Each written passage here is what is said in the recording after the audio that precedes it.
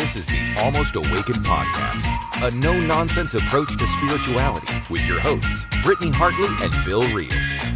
Here we dive deep into the wisdom traditions while acknowledging insightful breakthroughs in science, psychology, and human development.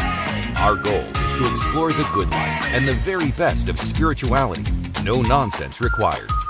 Check us out at almostawakened.org, where you can check out past episodes, make a donation, email us a question or comment, or find out more about the resources we shared. And now, today's podcast episode. All right. How are you? I'm good. So sorry if you usually join us live at 1:00. We had some technical issues, but we're here. Yeah. We did some solo episodes and we're finally here back together, and it's good to see you, my friend. Yeah, I'm glad to be back. Wife and I went on a little cruise, had a ton of fun. I feel like I've told you this story already. For those who don't know, we went live, but we had a technical hiccup, and so here we are actually live with each of you. But the cruise was great. Had a ton of fun. I'm kind of trying to get caught back up, but there's been a lot going on, but life is good. Yeah, How are and you? tell me I'm doing great. I'm still kind of playing around in the TikTok world, kind of checking out the vibe in that part of the world. Yeah. And really, I'm just talking about all the things that we talk about on this podcast. So if you have listened to all of our podcasts, it's like that, but it's a whole different audience. And it's very interesting to I'll do something really positive or some beautiful thing about healthy spirituality. And it'll get a few likes or it'll get a couple hundred people. And then I'll post something, if someone's coming and attacking me and telling me that I'm going into hell or quoting a scripture at me or something really incendiary, and I'll respond to it. Then I get atheists and Christians talking in the comment section, and that one will get 20,000 views or whatever. And so it's interesting, and it's interesting to kind of have these conversations and stitch each other's videos. But I also think there's a part of it that's like a moral outrage machine. And I don't necessarily if I wanted to, I could just post content to make religious people and atheists just argue with each other and hate each other. And that would get a lot more views. But it's just not my vibe. So it's trying to I'm trying to navigate that space. So that's where I've been playing a little bit lately. But you officiated a wedding, which I think is really cool. So tell me about that. Yeah. So the first one, I'd done weddings back in Ohio as a Mormon bishop, but those are kind of, what was the words I wanted to use? They're kind of a low level wedding. You're in the cultural hall. People aren't going to the temple to do it the way the church really pressures you to do it. So these are civil marriages. Is the vibe like, oh, you didn't make it there? Is there a little bit of sadness in it? Almost? That's the vibe anytime you don't do the Mormon thing, right? It's like, we'll half celebrate, but we're not going to make it a big thing because you didn't finish the marathon, so good job trying, but you didn't finish the marathon, so here's your participation trophy. Yeah, it's totally a participation trophy. I've been to some of these too. And you know how it is. You decorate the basketball hoops on each end of the cultural hall. I'm the lay bishop. I'm just the local carpet salesman thrown in, so nobody's expecting much. They're really just they're just not high level stuff, but I thought I did a good job on them. 6 or 7 of those back in Ohio. Did one in North Dakota last year for my sister-in-law that I thought was beautiful and went off really well. I thought she organized and put on a great wedding, and I think I didn't take away from that. So this one was in Zion's National Park at a monument there called the Temple of Sinawava. It's just a rock that sits up, and the backdrop is Zion's National Park, which is all this beautiful red rock that's just gorgeous. And in fact, I'll put it up here on the screen. Yeah. Let me put it there. Let me change that. And so, southernutahweddings.org. I think the website looks nice. I specialize essentially in non-religious ceremonies, LGBTQ ally, post-Mormon, spiritual mysticism with a magic mushroom there. Picture of me. Kind of a description of myself, description of kind of the 4 areas I focus weddings on. Some pictures of, my sister-in-law's wedding. You can message, you can call. I've got a little promo down there for the Almost Awakened podcast like that. Love it. And, for folks in Southern Utah where there's a high Mormon population, I'm excited to do weddings for people. I don't think I charge a ton at the moment. I'll probably end up charging what everybody else does, but to get my name out there, I've only been charging like $200 to $300 for something local. I charge $400 to go to Provo for one here in a month from now. But there's 4 or 5 on the calendar. Got my first one under my belt, and I'm super excited. How about you? You've done a few of these too, right? I've done a couple. The last one I did, it was one of those that they were Mormon-ish and didn't make it to the temple kind of weddings. And one side of the family was like super Orthodox, and one side of the family was kind of either out or nuanced. And so I had to really with them kind of craft a language that used familiar terms, but in a direction that both sides were kind of happy about, or both, right. Groom were happy about. And I enjoyed that challenge because we talk about it all the time on the podcast, just because we leave religion or we deconstruct religion, or doesn't mean that we shouldn't celebrate these occasions. And so developing language to fit people is a really fun challenge for me. Yeah. And I know we don't get a ton of live viewers. I think when we publish stuff not live, I shouldn't say it that way. We do a live show, then it goes up and it's published and people can watch it after the fact. And we'll get, 3,500 to maybe 6,000 views or listens in total. But normally we'll have 20 to 30 people in here watching live, and there's 0, which tells me that our technical difficulty has prevented anybody from finding us right now. Yeah, and that's okay. But that's we'll just have a great conversation. Life is impermanent. We're just gonna keep going along because we're loving the journey, even if no one's listening. Who cares? Yeah, we love the journey. And I've learned you were talking before we went live this time about how we've done like 100. Well, the podcast is about 140 episodes old. I've probably been on for, 100 or close to 100. Yeah. Because we didn't start this together. You started this, and then I joined because I loved the premise of it. But when I think back about how much I've learned just in the conversations that we've had and the prep that we've done, just in that, year and a half of podcasting together, it's a lot. I've learned so much. So I'm here for the journey, man. And there's been great folks to have those conversations with, right? Nick Jankel, Jana and Anthony, of course, I think are my favorite conversations where we're just kind of riffing on faith and doubt.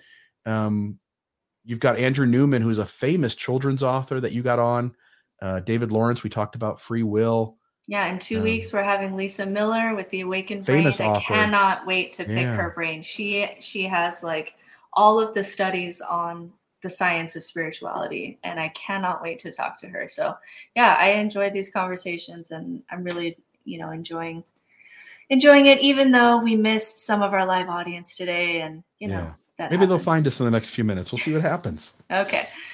All right. So this episode we're going to go back to something that Brian McLaren, one of the books that he wrote, and it's, Reasons to Stay. And he wrote in this book 10 good reasons to leave. And in this case, he's talking about Christianity, but I think we can just kind of expand this to institutions or religion in general, and then 10 reasons to stay. And so I thought we'd just kind of riff on what he thought these reasons were, because I think a lot of our audience are either kind of on the inside or outside of that edge, right? They're either kind of in a really deconstructed space trying to make it work, or they're trying to kind of hold on to those tools, but from the outside. And so you and I probably get a lot of questions in our inbox, or I'm sure people have asked you, should I leave or should I stay? Or people are in this place, right? And you and I were, kind of straddling that fence for years sometimes, when we look back. So I thought it would be really fun to just go over 10 reasons to stay and 10 reasons to leave, and just, riff on, is this a good or a bad argument? Or does this resonate with you or not? So, all right. So we're going to do reasons to leave first. So the number one reason he has, or the first one, I don't think this is by priority. The first one that he has is that Christianity has been vicious to its mother. And what he means by this is Judaism. So one of the earliest sources depicting anti-Semitism might surprise a lot of Christians. It's the Gospel of John. And by the time the gospel was written, Christianity was already becoming increasingly non-Jewish, and Christians were less and less welcome in Jewish circles. And so John writes, the Jews, when referencing those who wanted to kill Jesus, when he should have, probably just singled out Jewish leadership.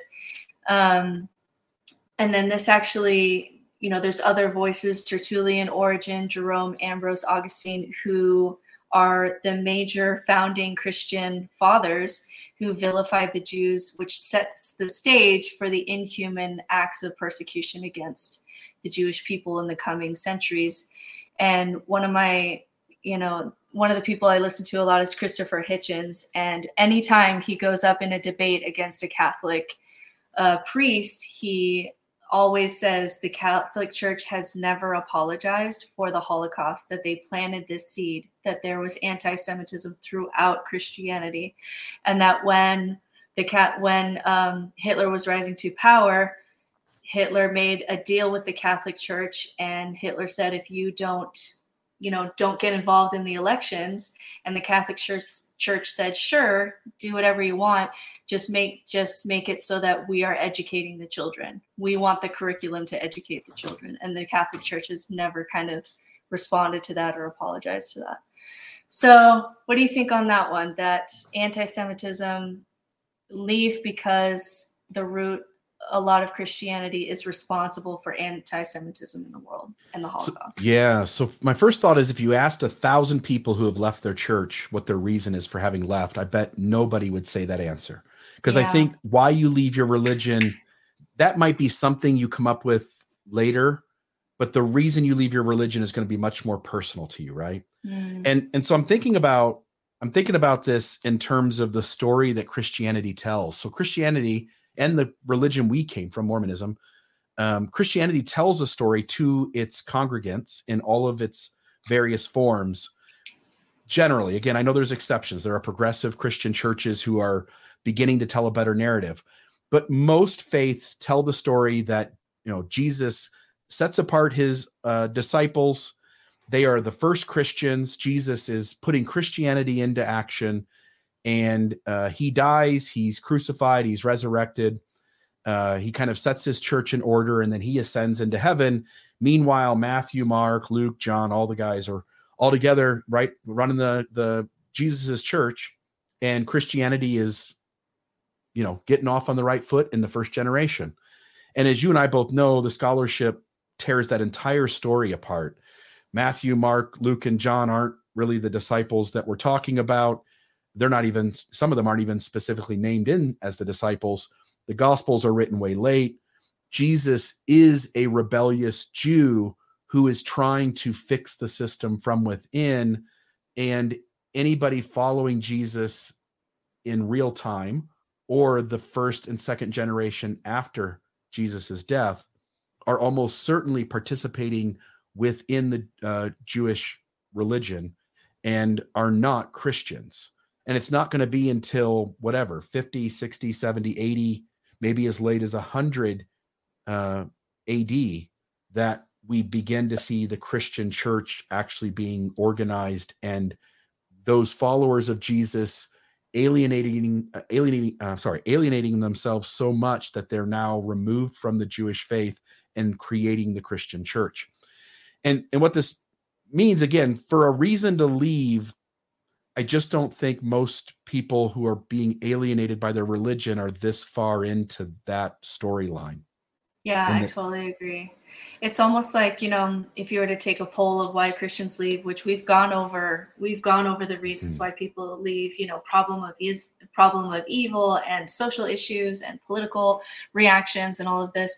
Nowhere on that list is, I'm ashamed specifically of anti-Semitism, and that's the only reason that I'm leaving. Like, I've really never heard that. But it seems like Brian McLaren is just trying to he's looking at kind of the history and saying, what is the Christian church responsible for that is wrong, that is evil? And if all of that anti-Semitism really can be traced back to this started with Christianity. I think he's just trying to own that, but I don't know if that's a reason why people leave. Maybe it should be, but it's usually not. And my worry is, again, I think on a social, political, human trauma level, he's hitting on something I think that's really important. And I also fear that when your reasons don't line up with Brian McLaren's, maybe in some way he's diminishing your ability to justify and feel value about the reasons you left. And again, I don't think this is the reason almost anyone leaves. Right. And so here's a quote that he says, "I was taught about the heroic Christian martyrs who faced torture and death with courage and equanimity, but I was never taught about how often Christians had made martyrs of others, torturing and killing people of other faiths and their fellow Christians in the name of God, Jesus, the church, the Bible, and Christianity." So yeah, like you said, I see Brian McLaren here just trying to almost take stock, like, what are we responsible for? What do we need to own up to as Christians, rather than the actual lived experience kind of arguments, which is interesting, but we'll keep playing with it. All right. The next one is because of Christianity's suppression of dissent. So institutions always punish dissent, either with even death or barbaric forms of social punishment like excommunication.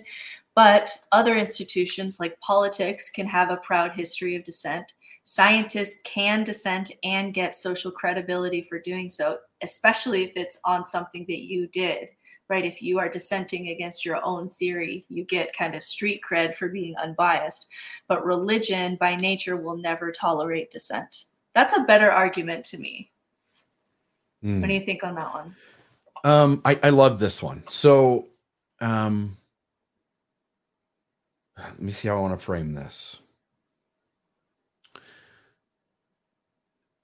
Religion has always gotten it wrong, and here's what I mean.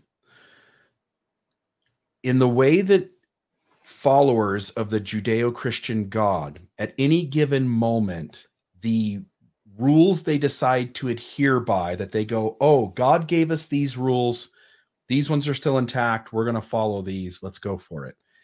At the same time, there are other rules that the Old Testament or New Testament give that Christians in their own religion go like, nah, like those ones I'm not going to do.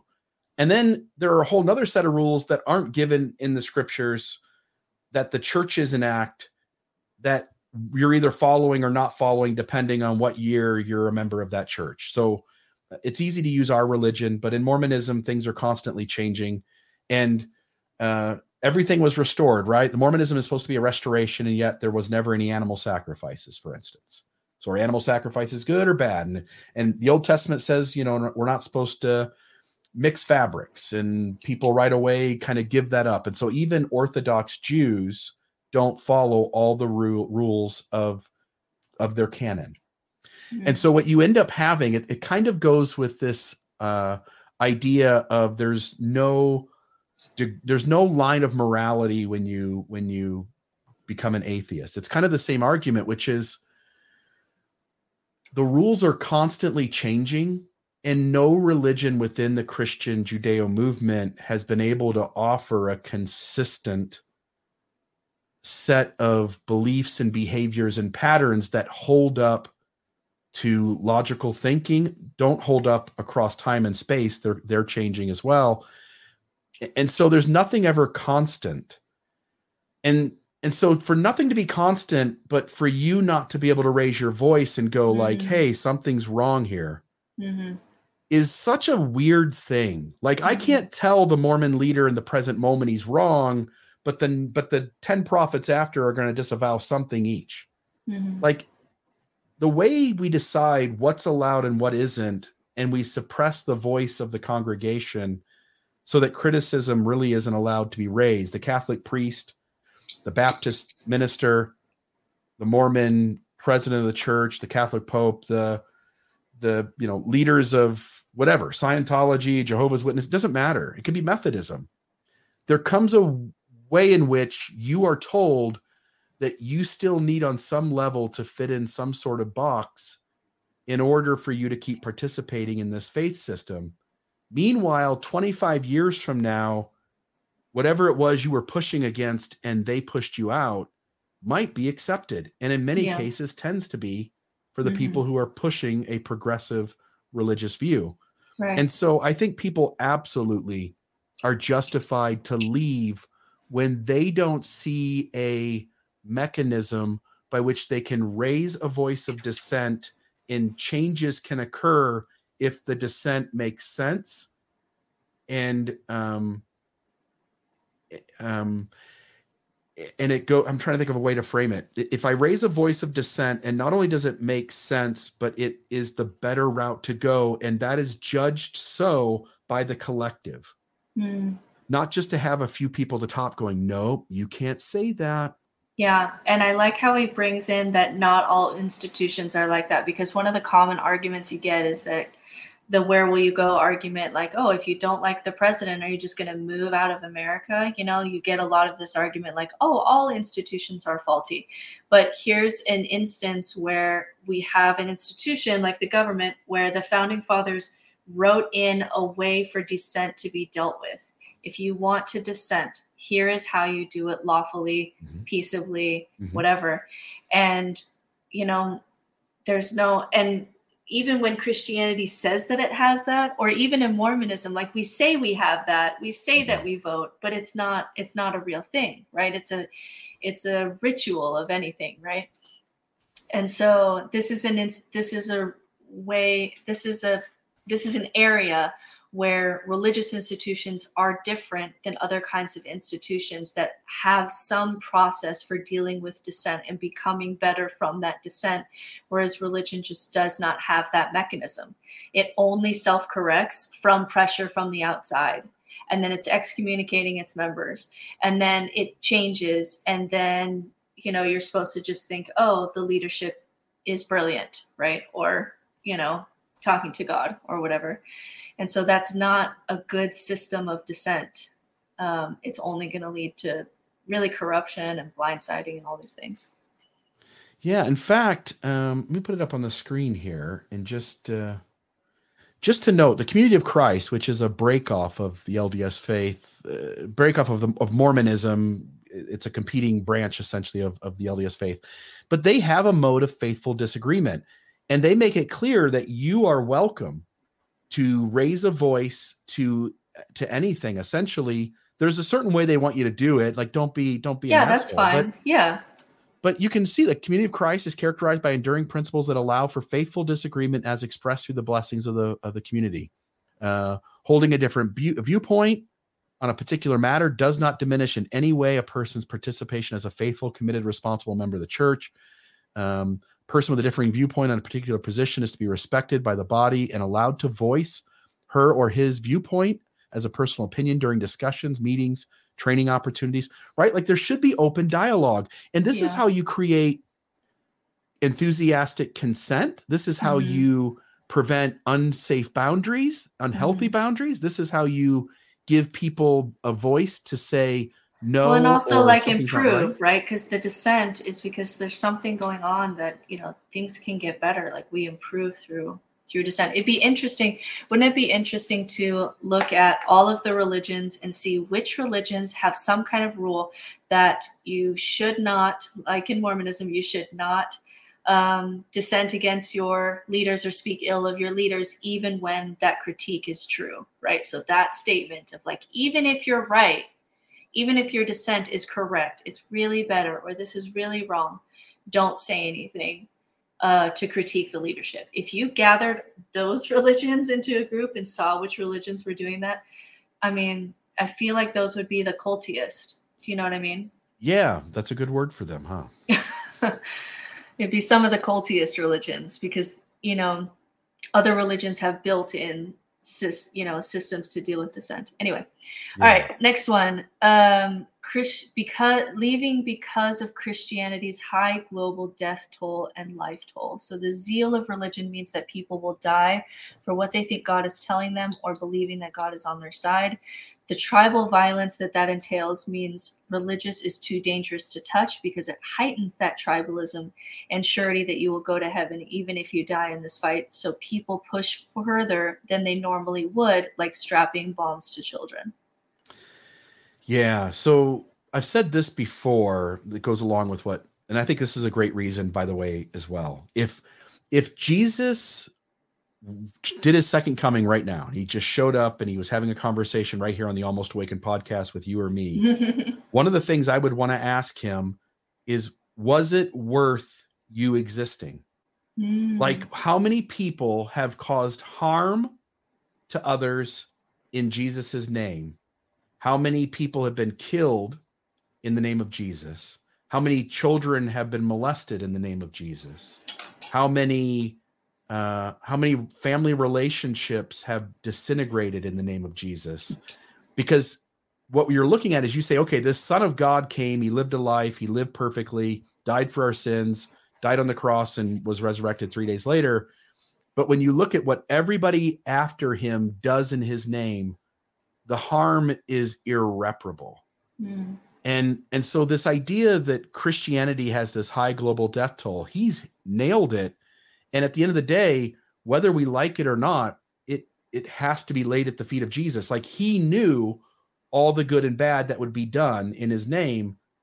And hence, I often wonder if he was real, if he would choose, if he, knowing how it all unfolds, if he would actually choose to live his life and die for us, knowing that billions of people would abuse his name to do things. That is such a great existential question, because it's a question we've talked about for us, like is it worth it to exist? And we've talked about these questions, but Jesus, like whoever the rebellious, whoever he was, the mystic that he was, what would he have chosen if he saw everything that was done in his name? And this is one of those times where I wish that we could do experiments on the universe. I wish that we could rewind time. Jesus doesn't exist. Roll the tape and see what happens. Does Buddhism spread and everybody's kind of Buddhist? Is there another person that becomes kind of the founding, person of the West? Because someone's going to fill that vacuum, right? Like something's going to fill the vacuum. And maybe not as healthy as Jesus. And maybe not, maybe doesn't, have nice scriptures about how you should give your money to the poor. Maybe it's something worse. Maybe it's just like a Julius Caesar or something. So, I wish that we could do some of those experiments. Even another mixed bag like Muhammad, who says good things, but also says things that are easily interpreted into violent stuff, Yeah. And how much could the world change if you could take out 20 scriptures or 20 stories or whatever, you could actually see that the world would be different? Because some religions, although we all have tribalism and there's similarities there are certain differences in the religion itself that you can actually see in the world. So I honestly really love that Brian McLaren will at least just say this. Like, this is why I'll still listen to podcasts with him on it, even though he's on the more believing side or faithful side or Christian side. Because if I can say this and he says, yes, absolutely, and that's a really valid reason to leave, like, that at least makes you look sane, right? I at least want to listen to you and hear you out if you're actually saying and admitting this about Christianity. Right. Totally. All right. Next one. Because of Christianity's loyal company men, institutionalism. So Christianity breeds patriarchy and bureaucracy, rewards loyalty above all else. So the people at the top will always be people who are chosen for loyalty, company men, versus those who are actually like the radical Jesus. That sounds so familiar. I feel like I've experienced that. Yeah. Is this one that is inherent in institutions in general, though? This is going to be super specific to Christianity. It's going to be every system you participate in. Yeah. Yeah, my thoughts here, it kind of goes along with the number 2 a little bit, because the system is kind of a closed loop system. And this is also speaking to the idea that this is a closed loop system. If the gospel of Jesus, and again, we're just talking Christianity for the most part, but the gospel of Jesus Christ is meant to make all men and women equal. And that really what someone is rewarded on is on their motivation to be their best self, to be like Christ. And what we're finding here is that essentially the system, we're being told here in number 4, the system doesn't work that way. it really rewards certain people, and those certain people aren't really the best or most capable of leading this system to progressive Christ-like love. And so I think that's a perfectly good reason to step away from the system when you're being told your salvation hinges on it, and you're looking at the system and going, this system is broken. These men don't have the authority they claim, and this system really isn't set up to help me to be my best self. Then I think you should be perfectly free to step outside of it. Yeah, and I think we all have to choose how much we interact with institutions in general. Because if you don't want any institutions in your life, then you have to go live in a cave, right? Yeah, so, right. I participate in the school system, and there's lots of flaws, and I participate in all kinds of things just by, living in a city and being in a country and all of these things. But for this one, when it's talking about, either your soul or at least like your spirituality, you do have a choice whether to be in that institution or not. Whereas in, if you didn't like Donald Trump, it's a little bit harder to like leave America. Yeah. And to go along with what you're saying, if I participate in Kiwanis or the Rotary Club, or I'm in a bowling league, like these are all systems that have hierarchies to them, and I can do certain things and I can't do certain things. And if I bump into people too much, then they'll find a way to have me exit that tribe. But there's something different about systems that imprison you either spiritually, physically, emotionally, right? And so in a religious system where they're telling me they're the path to salvation, this is the way to get there. Or in a political system where, say, in a dictatorship, where my rights are extremely limited. Again, I have to be quiet in those systems because if not, I get thrown in prison. But I think we all can see the unhealthiness when a system goes to a certain extreme and crosses a line and operates in ways that are deeply unhealthy. Again, all systems are unhealthy, but there is a line you cross where all of us go like, ooh, yeah, that's really bad. Mm-hmm. And I think when religion is telling you that there's so much at stake and it's broken, I think you have a right to shine a light on that and to walk away from it. Mm-hmm. All right, next one. I don't have anything to add there. That was good. Next one. Because of Christianity's real master, which is money, the power and money corrupts. Once money comes into play, it becomes a game of how to keep the money flowing. It becomes a game to how to make and keep the money going for the kingdom of God, rather than a focus on what Jesus would be actually doing with the money. This is one that you know more. You know this world more than I do. You've gone down the rabbit holes of finances much more than I have. We just recently, the religion we came from is the most evil, deceptive extreme of this, right? Like we hear once in a while of a TV evangelist accumulating private jets and big houses, and that certainly happens. But we just recently ran into where our previous faith did a deep deception behind the scenes in order to hide $38 billion that it was not using to build the kingdom of God, but was just hoarding for some magic day in the future when it'll get to use that. I do wonder, go ahead, finish that thought. Well, just that as the faith we came from is experiencing a mass exodus, there's going to be so few people left to be able to do anything with the land it owns or the money it has, that one has to begin to wonder what its long-term plan even is. Yeah, it'll be interesting to see 500 years from now, where did that Mormon money really go? Because eventually it'll go somewhere. It'll do something. Mm-hmm. What's going to happen with it? It's interesting because I do wonder if that would always have been the case, or whether, because Jesus, it's so hard, because when Jesus talks about money, he's talking about, rich men not being able to, the eye of the camel kind of story, not being able to get into heaven, but then has a rich church, like one of the richest churches, right? And so it's very strange. And I wonder if there's certain scriptures that help this, like the parable of the talents, that is the one that's always brought up when someone's like, oh, why did you grow your money? And it's like, well, Jesus said, if you get 5 talents, you should increase it to 10. So I wonder if you take out some of those scriptures, if you'd have to wrestle with what Jesus actually said about money, or if it would have always been that way, just because humans and institutions are always that way. Yeah. And how much should a minister make? Yeah, that's a good question. Should he make more than a teacher? Should he make more? It's like, I want religions to make less money, but I want spiritual people on the outside, I don't think are making enough, right? Because they don't have a system or an institution supporting them. And so I don't think they make enough. And so if we could move some of that money over there to over there, I think that would help the world, honestly.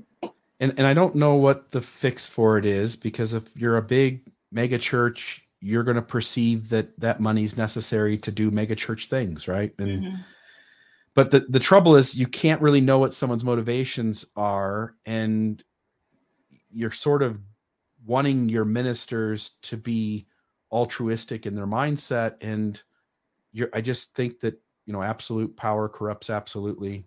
Money is a corruptive force, and I don't think there's a way to fix it. But I think if somebody senses that their church is focused on wealth and not doing good, then I think that person has and there's also no channel for dissent, right? You can't say that. You can't shift. You can't say, hey, let's be transparent, and how should we be spending this, and let's talk about what Jesus said. I mean, there's a whole conversation to be had there. If you can't have the conversation, then you're kind of stuck, right? Right. You should be allowed to leave reasonably. All right, next one. Because of the white Christian old boys network, white patriarchy, these books were written by men without the female perspective, which means relying on these documents to build a religion is always going to be problematic. You can do all the feminist work you want, but any man can say, it says right here in the Bible, women should not teach, should not lead, case closed. And it's like, you can always play that card because it's always there in the texts. You can never get away from the scriptures, right? So you're either discarding what the scriptures say, and you have to come up with your own moral reason for doing that, or you adhere to them, and then hence you're always creating patriarchy, and you're always creating privilege, and you're always creating these lines of, persecuting people who are gay, persecuting people of color, all because we take things written in a book thousands of years ago that was just myth to begin with, and you're imposing it as absolute truth. And so the moment, because the fix is for you to go, look, someone steps forward and go, look, I'm going to build a church, and we're just going to recognize this is all myth. We don't need to adhere to any of these scriptures literally. We're going to have good, healthy conversations around them. And the things that say bad stuff, we're going to own it says bad stuff, and we're going to use that as a tool to make us be conscientious about the world around us, because the scriptures can be used that way, right? The moment you do that, though, then everybody's like, why do I go to church? This is all make-believe. So in order to have the adherence and the loyalty and the strength of commitment, you have to take these things literally. And if you take these things literally, you're going to perpetuate bullshit. Yeah, and this is an argument. I think this is a really good argument. And it's one I hear being used, not specifically for patriarchy, but I hear it used by Sam Harris, that even if Islam were to, you were to pull out all the most beautiful things, or the 1,000 years in history when it was the center of science and culture in the world and it had its golden age, we still shouldn't go back to religion, even though it has these kind of beautiful capacities, or they can build amazing things, because nobody with just whatever education can just say, but it says right here. And then fundamentalism, and then you're back in the 7th century, or you're back in the 1st century, and you can never escape it, because you won't admit that these books can be edited, that these are human books. And so I'd be much more willing to participate in religion if, there was either a footnote in the scripture that, hey, I think this was wrong, or we don't adhere to this anymore, or some people, just take things out. This is not morality. Or whatever, so that we could say, this is a human conversation. Let's edit this book so that when we give a kid the Bible, it's kind of the best wisdom that we have and it's a continuing conversation, and this document changes as we change. I'd be more up for that, right? But the fact is, like you say, if people are going to get tribal about this religion, it's because this is the book and this is the way, and we do not edit a single word.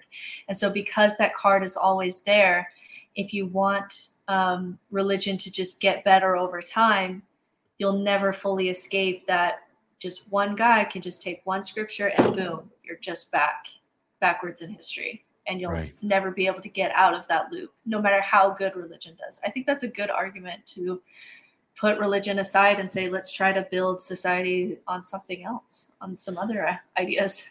Yep, it's a double-edged sword, and it feels like a loss for the Christian church either way. That's interesting.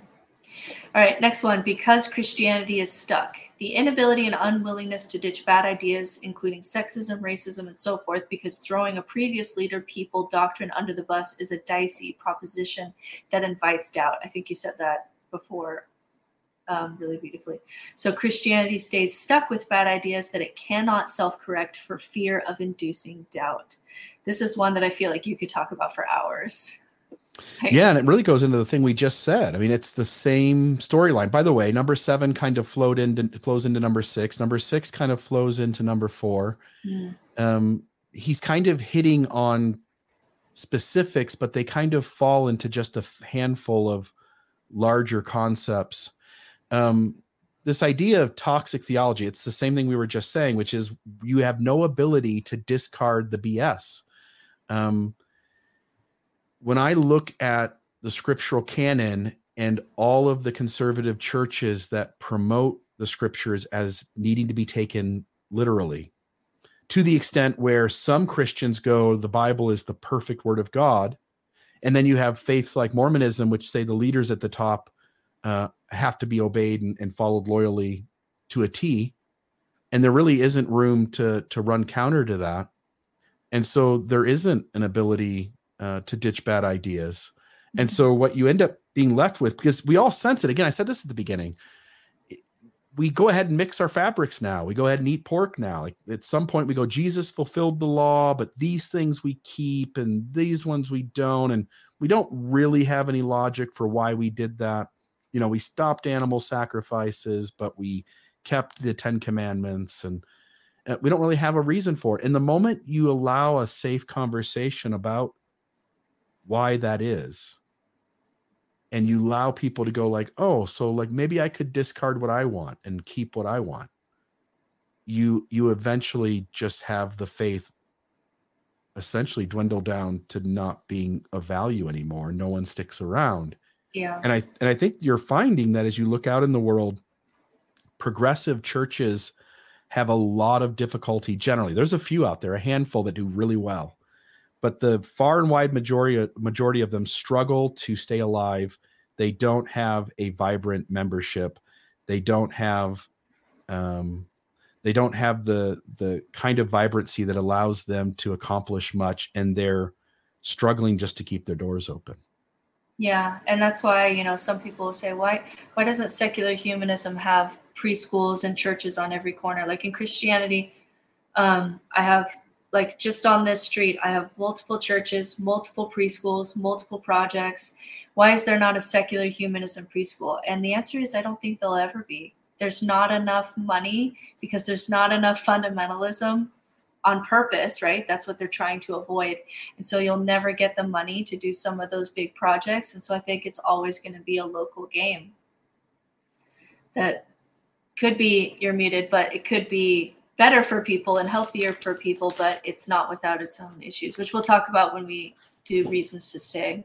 Yeah, there's just no vibrancy there. Yeah. All right. Because Christianity is a failed religion, lack of transformation. The theory is that Christianity has basically run its course, going through the stages of degeneration that all religions are prone to go through. Many religions and kingdoms have declined and failed, the gods no longer being worshipped. If Christianity is in the decline, perhaps it is a failed religion that needs to be allowed to die so something new can take its place. I'm on board for that. It's also personal transformation. Like the things we've already named, the first 7 of these, are also blockades to people. In other words, the system is set up to go, here's the checklist. We show up at church every Sunday. You got to be active here. You got to, put some money in the plate. You have to, do this, do that, check the boxes. Real human transformation just doesn't fit a cookie cutter formula. And the other thing you have to do to allow human transformation is you have to allow people to weigh the good and bad of all ideas. So I need to be able to listen to Alan Watts and listen to my local minister. And I need to be able to have the free, safe space to go, my inner gut tells me that Alan Watts is right and my minister is wrong. And so what religion does, because they're scared to death of that, is they begin to make certain voices not appropriate. Certain voices aren't safe. Certain voices aren't trustable. And so what it does is it closes itself off. It becomes a closed system. And you're not really safe. If you're in a conservative Christian church, you're not really safe to go study Buddhism. You're not really safe to go listen to Alan Watts. You're not really safe if we, for instance, in Mormonism, if we have really unsafe boundaries around children and consent, we are not really comfortable with you going and reading Brene Brown. Yeah. And you can feel that as a believer, that you're not exactly allowed to go and check out all these sorts of voices that are out on the outside edges or outside of your paradigm. And that really prevents the average human being from having access to the tools that lead to real transformation and development. The reason I also think that this is a good reason is that there are certain times in history where if I was living in that time, I don't think the answer would have been to leave religion. Like if you are living in, 16th century Ireland, there is no website to find Bill Reel, to find your marriage in language that makes sense to you, right? You either get married at the church or nothing. Like that is the option, right? And so maybe we could never have done this in human history before because the church held such resources and all the rituals and all the art and all the music and the stories. And we needed that just to survive. We needed that for community and all of that. But maybe because of the internet and because we're a global world and because people can find their individual paths, maybe this is actually the first time in human history where we can allow religions to die and allow people to find their individual spiritual paths and have smaller kind of spiritual groupings, but not these big overarching, Catholic Church kind of things. Maybe this is the first time. I think you make a really good point. If you go back to the 1700s, whatever little town you are with your dirt roads and your 7 buildings and your King's Castle or whatever, you would have had one church essentially, right? Like you would have in your town would have been one church, and that's where everybody goes. And the rigidity and shame and the rules that would have been in place that would have made it so that you come here and you essentially tolerate whatever it is we do to you. And you're right. Like we have finally gotten to a moment over the last couple of 100 years. And most recently with the advancement of the internet and having access to information, you're really at the first time in your life where you truly have a buffet in front of you. You absolutely have a cafeteria in front of you where you get to pick and choose what ideas are enlightening, what ideas feel true, what ideas feel like growth and transformation to you. And to me, man, what an incredible moment we live in. Yes, I wouldn't want to go back and live in any other time because I do think the best thing for most people, most of the time back in history, is to get the resources from the religion that's available. But now, instead of that kind of one town church that you do all the things in, I don't have to go to the cathedral to hear music. I mean, imagine that was the only place you heard music. That's the only place you heard transcendent stories, or got any sense of science of like how this all started, right? It's all beautiful art. I mean, if that was the only place where you got those things, like the best place would be to go to church. But I mean, we have music in our ear all the time, right? And we have TED Talks The fact that I don't have to go to a sermon in order to hear a TED Talk is amazing. So maybe this is the first time where we have enough resources available in the society, even though it's going to be hard because we're still trying to figure out this exodus from religion thing. Maybe this is the first time where we can give it a go and be successful at it, because we can see these things in society and not just religion. Look how easy it is. Alexa, play Dirty Heads. So great. Songs by Dirty Heads on Right there. Music. Alexa, stop. So if you would have taken that back in the church, you would have been probably, I don't know, either you were God or you'd be burned at the stake for being a witch. The other thing too is I know what happens to people like you and me in the 1400s and 1500s. You're a heretic. For me as a woman, I don't have a chance. You're a witch. You are going to do better than I will. I'm dying. They're burning me at the stake and they're drowning you at the bottom of the sea. Probably. So, yeah, it's glad to be in 2023. I don't want to go back. All right. Next one. Because of Christianity's great wall of bias, constricted intellectualism. Intellectualism in education becomes a bad word, so it begins to create its own bias. By having a whole people not be encouraged to get educated, Christianity should fall apart because it can't adjust to what science says is going on. This one I see on TikTok every day, because every day I talk about what we're talking about right here, right? And every day someone will say, it doesn't matter that you have an almost PhD in theology. I sat and read it, and you can do more by just sitting and reading it than by studying the scriptures like I did, for 10 years in an actual theological seminary.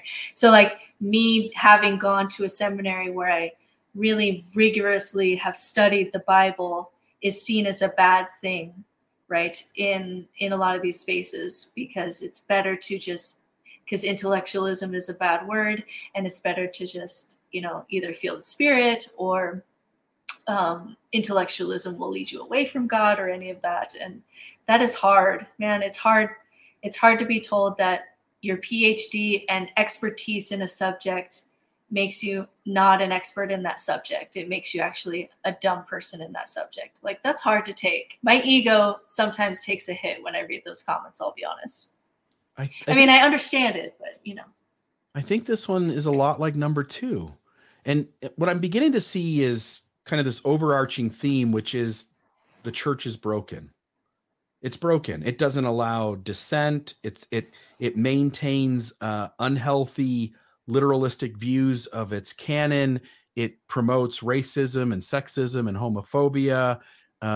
The church promotes certain people to the top, and they tend to be people who are influenced by power and greed. And at the end of the day, it just sounds like when we go through these 10 reasons, and again, now we're on number 9, is that the church is broken. And I think that if you wake up and you realize that your religious faith, the church you go to on Sunday, doesn't function healthy, it isn't working for you, for the others in the system, in a way that creates growth and transformation and transcendence, then you should be free to go. So constricted intellectualism is the reason that dissent isn't allowed. When you open up your system to constructive criticism and to enlightened views, and you make it safe to go like, oh, I'm glad you brought that up. Let's start moving that direction. The church essentially will suffocate to death eventually, because we go back to the whole idea of it's no longer understood to be literal, and it doesn't get the adherence it used to. So now you see why people want to constrict intellectualism and why they don't want dissent.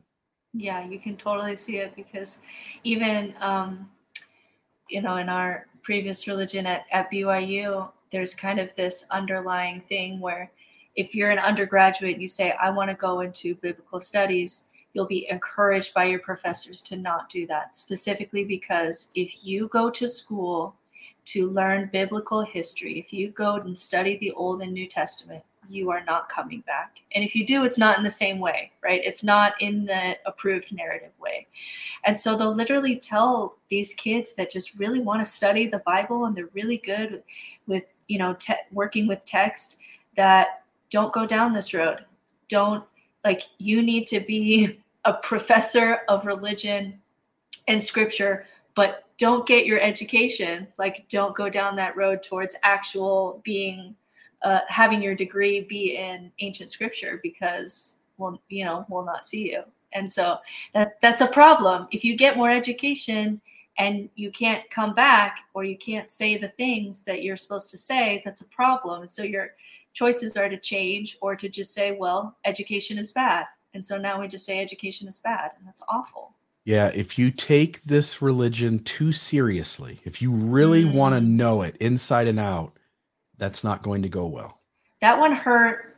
That one hurt in my faith deconstruction. I'll be honest. That one, like, I just kind of felt a nerve there, because there were so many people who really just, when I was kind of in faith crisis and I was trying to reach out to people and talk to people, it was this sense that people would tell me, like, you're taking this too seriously. Like, you were too Mormon.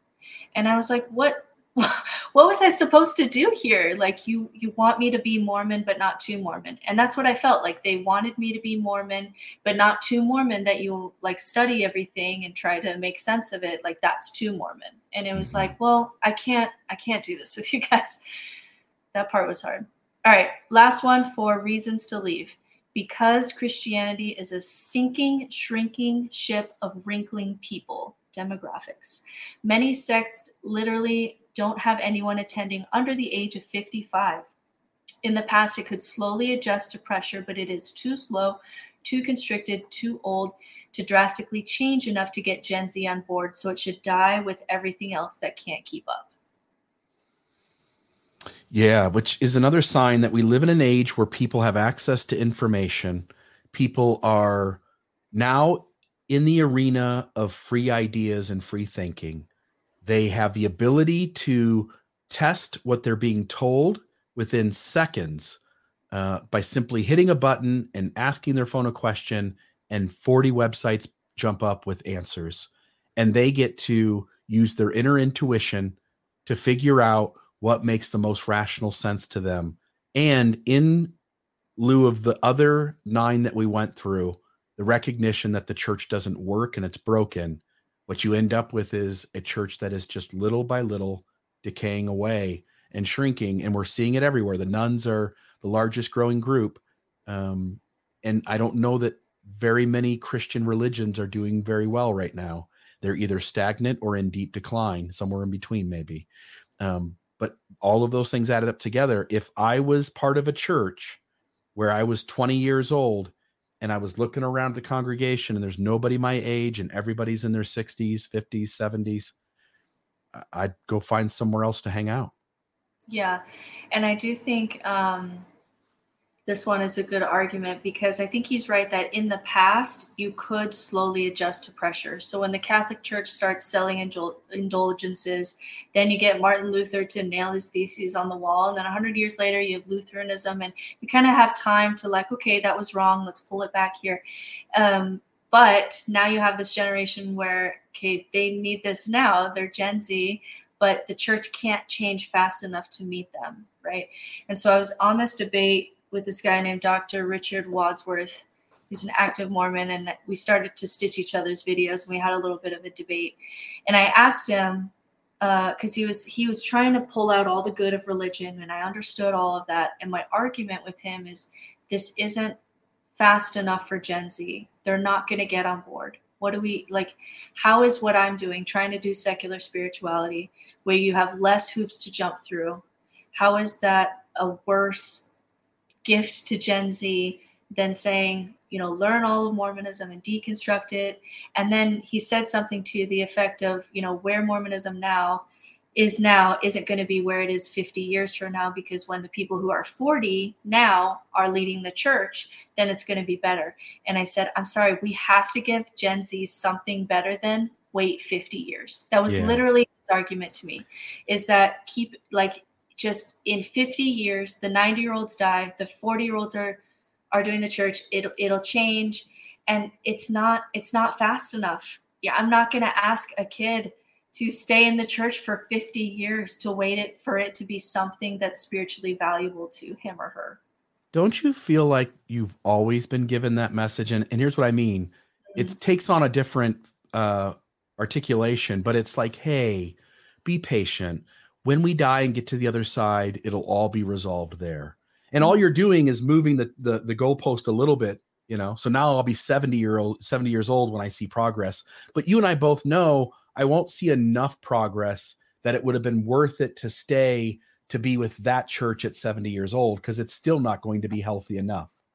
Yeah, and it's like, how are you going to get Gen Z on board if your church is homophobic? You want them to get on board, wait 50 years, and then get some good out of Mormonism? Like that's your answer? Yeah. Like, I'm sorry, like that cannot be the best option here. If that's the best that religion has to offer is, sorry, we suck, give us 50 years. Yes. Then you sure as hell should just walk away. That's interesting. Okay, so we're going to go to part 2, which is reasons to stay. And do you mind, Bill, taking a little halftime? I'm going to go use the restroom and I'll be right back. Sounds good. Give me.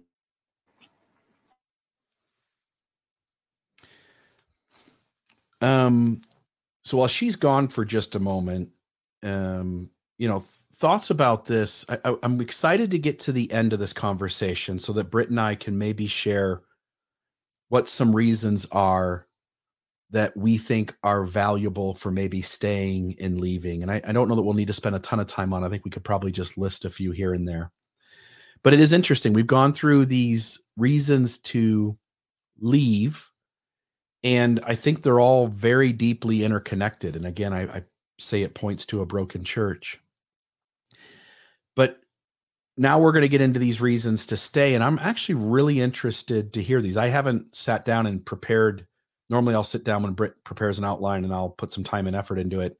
I was out on a cruise and just got back, and hence I haven't had a chance to sit down with these. So these are kind of fresh to me as she's reading them off. And I'm really excited, Britt, as you begin to read these ones for reasons to stay, to see. I'll try to go into my own head, and I would challenge you to do the same and see if these reasons are strong enough for us to go back into the system we came from or to go into another system. I would suppose our answers are going to be no, but maybe to at least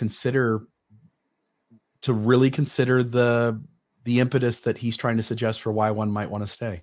Okay, let's do it. All right, so the first one is because leaving hurts allies and helps their opponents. This is the age-old problem that if you throw a party and invite everyone, including white supremacists, the racists are going to eventually be the only ones at that party. When all the good people leave, the bad people suddenly think they are normal and start insulting the ones who left. The other side of the coin is if we if we all leave when we feel prompted, unhealthy churches, then we're in an age now where those unhealthy churches will dwindle down to nothing or near nothing. And then all that will be left will be this tiny little church with 25 people in it that just want to hold bigoted and racist and homophobic ideas. And at that point, they'll have so little numbers, they won't have any power or influence to hurt people. So in other words, if we all stay to make it better, we actually might be doing a greater amount of harm because there's more people being affected than if we just let these churches dwindle down to nothing. Yeah, and this goes back, and we've talked about this in other places, because we'll talk about what are religious moderates doing. Are they helping extend the unhealthiness of religion by showing all these good sides and doing all these kind of gymnastics things? And this word doesn't mean this, it can mean this. Is that helping the church keep it away from fundamentalism? Or those sane, beautiful people doing that work, are they actually extending kind of the life of the church and all the harm that it's doing by doing that? And I think that's really interesting argument. And again, I kind of go where you are, that if everybody does leave and the only thing that's left is racists and white supremacists or the most fundamentalist or whatever, then it kind of will eventually kind of self-collapse, because there's nothing, especially Gen Z, they're not going to get on board with that. So maybe that would actually be the path to something new, better arising, rather than trying to adjust these religions so that they're helpful to people. So I see the argument. I think for me personally, checking in with myself, I would do this if I still believed in God and Jesus. I think that was the difference for me. So when I still believed in God, but I didn't think that Mormonism was the one true way. I just thought these are all kind of paths of Christianity, or even just paths to God. Then there was enough there for me to stay and be helpful and draw out the beautiful arguments and all of that. But then once I lost my faith in God, there was no way for me to stay without being intellectually dishonest, because the gap between what you're saying and how I would word that is now so great that we may just be speaking different languages at this point. And if I stayed, I'm an ally on the outside too. Like I'm still an ally to just causes on the outside of the faith I came from. If I stayed in the faith, I'm going to be continually traumatized all the time. It was to the point where I was experiencing trauma showing up in my body. Yeah. And so I had to step away. And I can do the same sort of work from the outside. Now, you don't reach the same people, but you reach probably the same number of people. And people have access to you as a tool and resource. And there also needs to be some room for people on the inside to get bumped into enough that they also begin to wake up. And if you smooth things over, you're stopping their process of human awakening as well. Do you think that if the internet wasn't a thing, you'd be more inclined to show up at church every once in a while? Because that kid that's gay, if you don't have, like, times where we're isolated and you don't have the internet, so whatever's being said at church is real. And so that kid may not have ever heard that he's gay and it's okay and he's not fundamentally broken. I feel like I would be more willing to do this if the internet doesn't exist, right? Yeah, I think it's like you pointed out with the earlier point in the reasons to leave. If it's the 1400s or the 1600s, we're going to operate very differently. It's not that. And at some point, this system may change too. I mean, if something happened that took the electrical grid down, we would all go right back to a hunter-gatherer society immediately. It wouldn't function. And so it only works in this modern moment with the way things are now, where we live in a world society where you get to be aware of and interact with people all across the globe, and you have access to information quickly at the tip of your finger. And as long as those things are in place, I think you have the incredible ability to do as much work changing a system for the better from the outside as you do from the inside. Yeah, and that's why I used to love working with the youth when I was in church, and I feel less bad about, what he's saying is, leaving them, because I literally have a Gen Z spiritual program on my website where if a parent really wants to do healthier spirituality, you don't have to go to church to go to Young Women's to find me. If you're looking for me, you can hopefully find me, and I have better resources that are more appropriate for Gen Z that is right there. And so I don't feel as bad for those kids leaving, because if there was a parent who really could have wanted their kids to work with me in the youth program or wanted them to be my seminary teacher, you can find me out here too. And so that makes it less of a, I'm leaving them kind of thing. Yeah. If it were the 1980s, would I stay in church? Because I don't know that I would want to do what Gerald and Sandra Tanner did, which for folks who aren't Mormon, they are folks who criticized the church from the outside, but did it before the internet. So they published periodicals and pamphlets and went to things and passed things out. And it was just there was a lot more physical work involved and a lot more kind of getting bumped into being criticized because you were the only one or one of the few people doing it. I might have stayed to do the work from the inside if it was 1980s. I love that. How about you? Yeah. I think I might have to.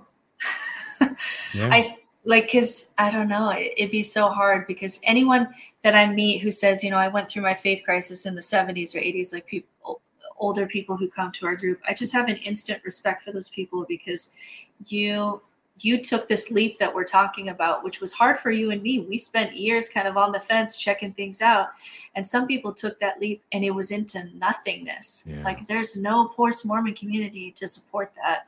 There's no, oh, this is, mass exodus from churches. That's when the Catholic Church started really ramping up, right, in its political involvement. So it looked like everything was going up. And it'd be really hard to do that. I do hope that I would have done the best I could with the truth I had. Like I can hope that about myself, because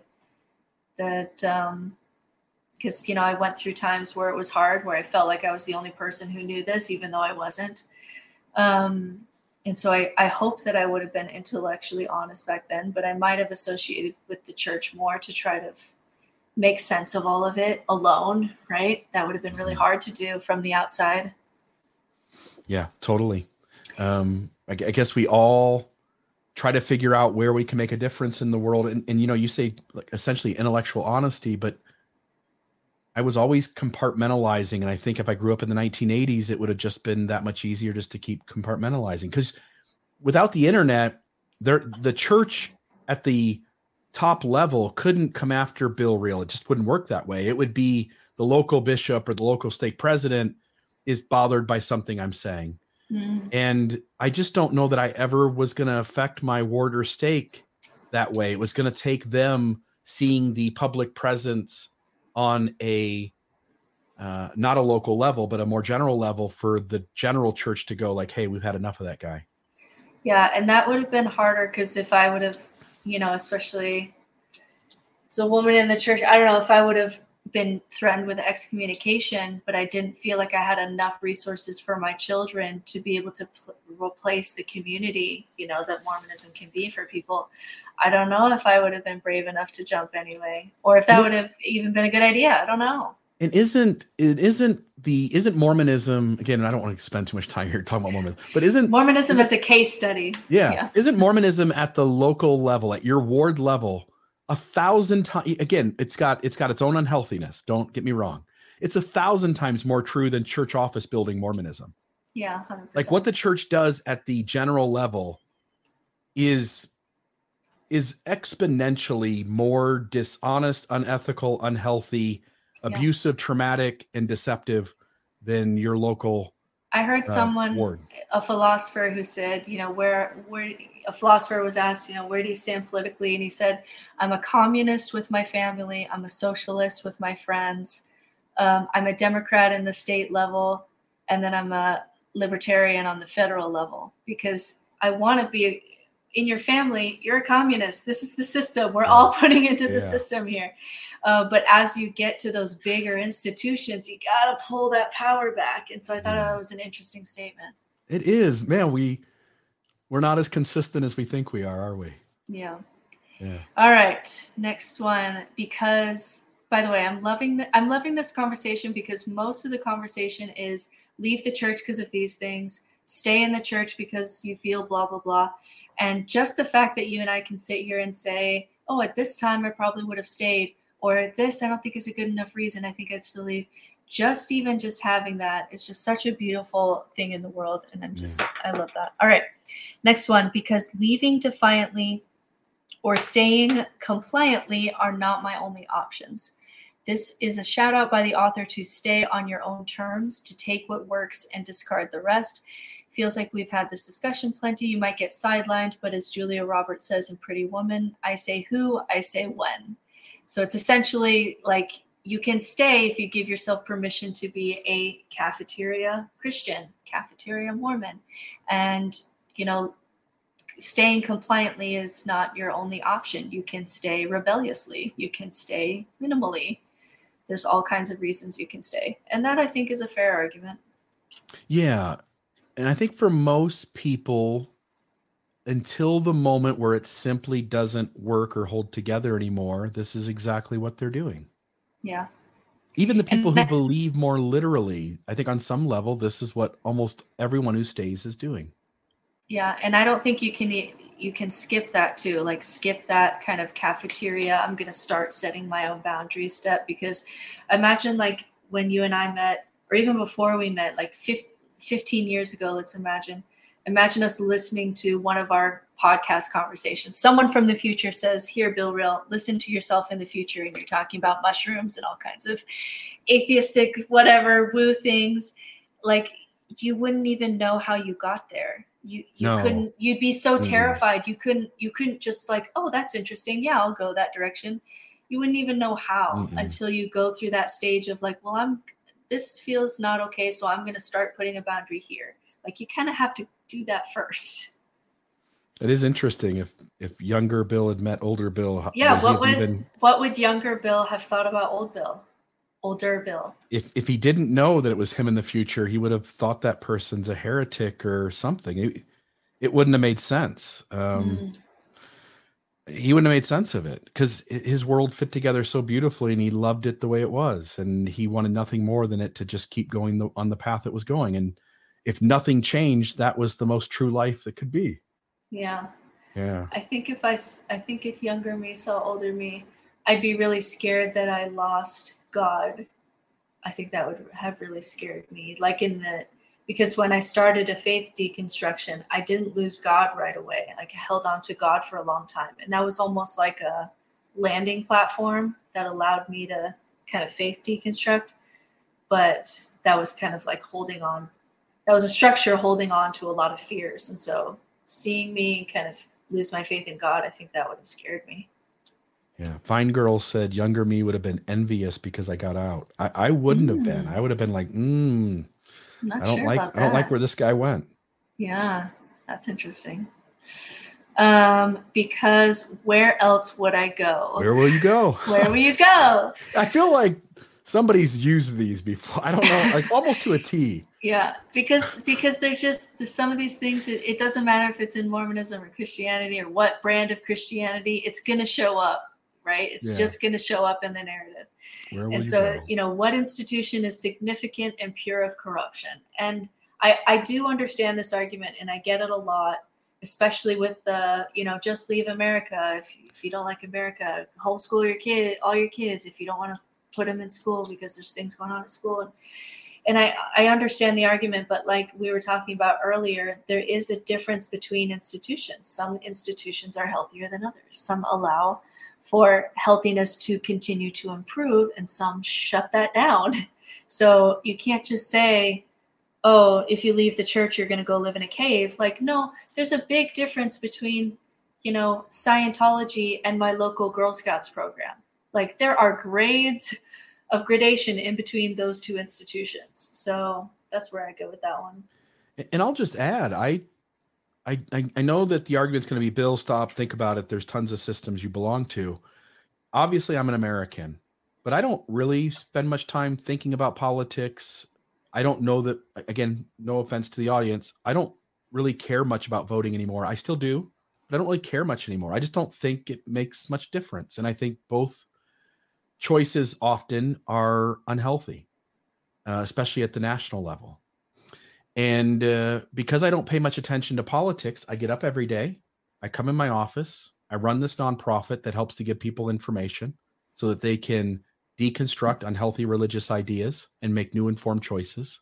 And I go out and hang out with my wife and my friends, and people can go, your friends are a system. Sure. But we are at the smallest group level. And I tend to not get involved beyond that because I just don't see the value, and I see it takes an emotional toll. Even just to watch the news every day takes a toll on you.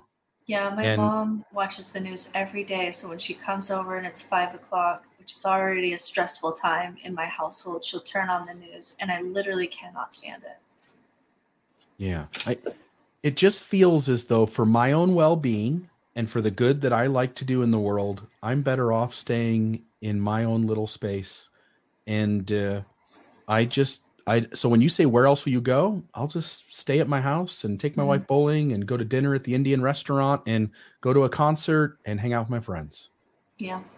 And some of that's money too. Like as soon as you pay, like I'm hooked up to a sewer network and I pay a bill for it. And I don't know, like there's smaller, it almost seems like the smaller, like the city sewer bill seems to be less corrupt than some of these huge, big, giant institutions, right? And so it almost seems like the local the local level is really where it's at, which we may be able to do now. Just wanted to know what Fine Girl here says. Again, we only got 2 people watching because, again, we did this on Thursday. Normally we're on Tuesdays, and we had a glitch at the beginning that I think cost us. But I love this discussion so much, but sadly I have to run to a staff meeting. I'll have to finish it tonight. Thank you for talking about this. So thanks, Fine Girl. All right. Next one is, because it would be a shame to leave a religion in its infancy. Judaism can now hold different political parties and has become a culture in America where truth claims have been dropped along the way until all that's left is a helpful community conversation. Every religion with time could also become that. We're 2,000 years into Christianity. You think it's had its time? If you're telling me we're still at 5-year-olds and I got to wait another 32,000 years to get to be a teenager or something? You got to wait at least 3,000 or 4,000 years so that it can catch up to how old Judaism is. That seems like another one of these, like, give it another 50 years. And, it's like, your 17th great grandchildren, they're going to see a cool thing. You ought to just hang around and help make that happen. I think there's a much better chance that religion as we know it completely dies by the time that Brian thinks that religion will mature.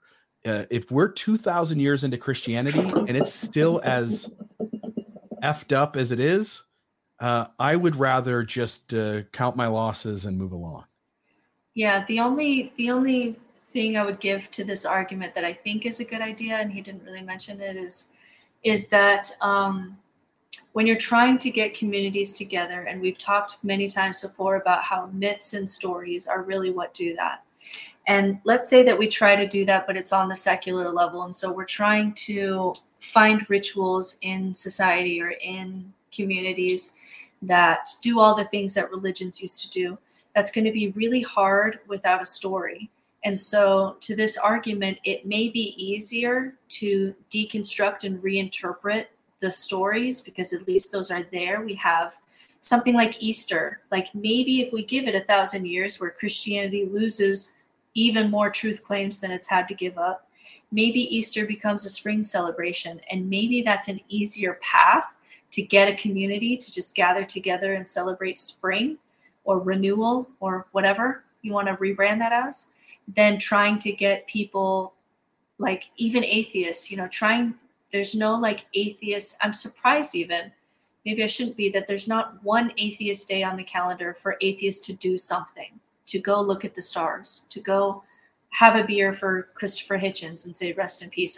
Whatever it is.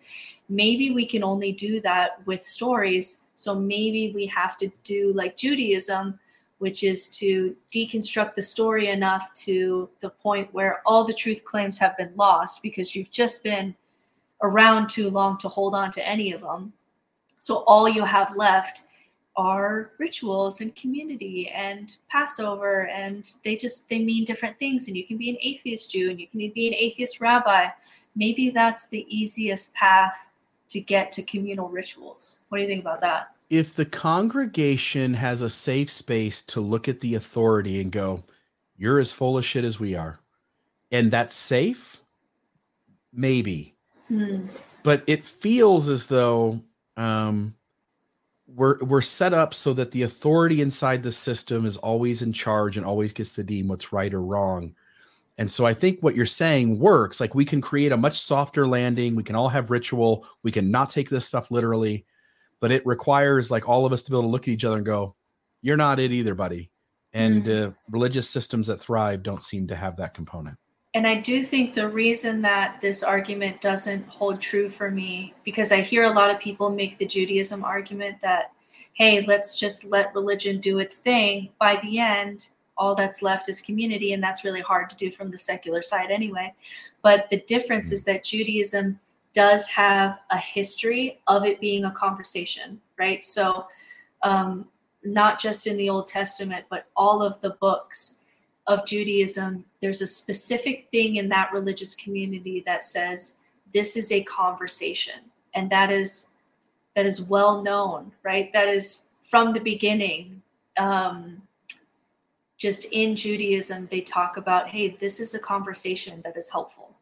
And so I think because they had that there, that, hey, this is a conversation, and sometimes they change their version of God as a part of that conversation, then maybe they were the only ones who would be able to make that leap. Whereas Christianity has certain authority and claims and keys, and Jesus is coming again and this kind of thing, that Judaism just seems to be more flexible on, because it's always kind of claimed to be a long-standing conversation. So maybe it's unique in that way, and not all religions are going to go that way, especially one where, Jesus says, here are the keys to salvation or whatever. There's another one, by the way. Hang on, Jesus is coming. He's coming soon. Like, just wait here. I promise you, it's going to happen. Mm-hmm. Mm-hmm. All right, next one. Because of our legendary founder, Jesus is not the worst leader you can find for a people to try and emulate. He's a homeless mystic, loves radically, pushes against power and money, and helps the marginalized. Let me ask you this. Would you personally benefit more in your own spiritual journey if you spent 6 hours a day studying the teachings of Jesus, or if you spent 6 hours a day finding voices that you know to be wise, that you would enjoy reading from? So I'll give examples. Eckhart Tolle, Brene Brown, Miguel Ruiz with the Four Agreements, listening to folks like Sam Harris and Jordan Peterson debate something out, listening to Joe Rogan interview a scientist about the nature of the earth and how we should take care of it. When you weigh all of the available voices that are out there, and I'm talking specifically the ones, and again, I named ones that are to me, you pick the ones in your head that you find valuable to you. Isn't being refocused towards Jesus going to actually take you away from the things that would actually help you more than focusing on Jesus?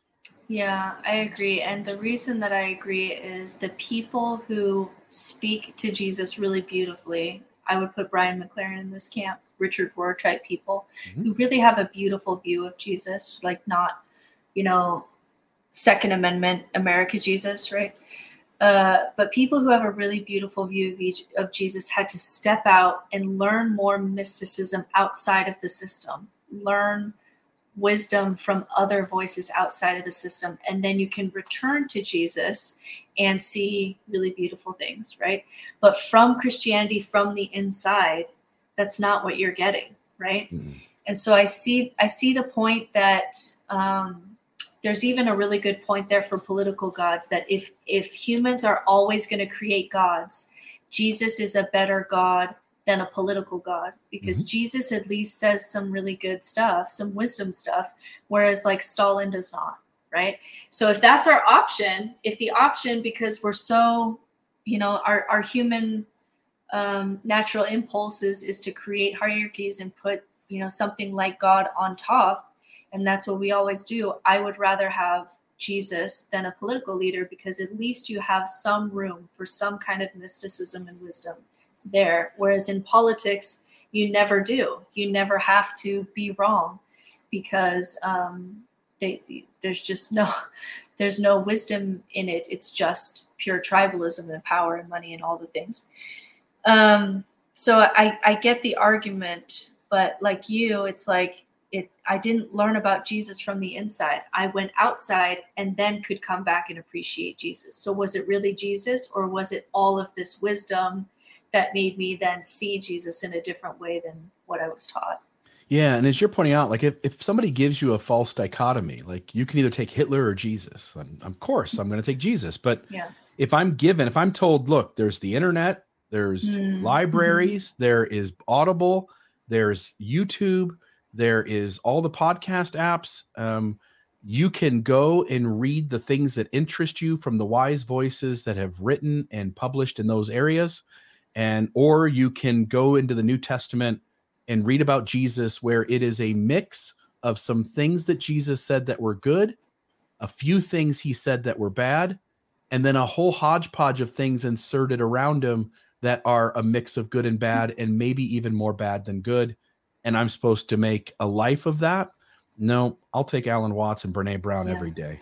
And that may be a reason why this is a better opportunity to leave religion than even in the 20th century, when leaving religion really did kind of give rise to some political gods.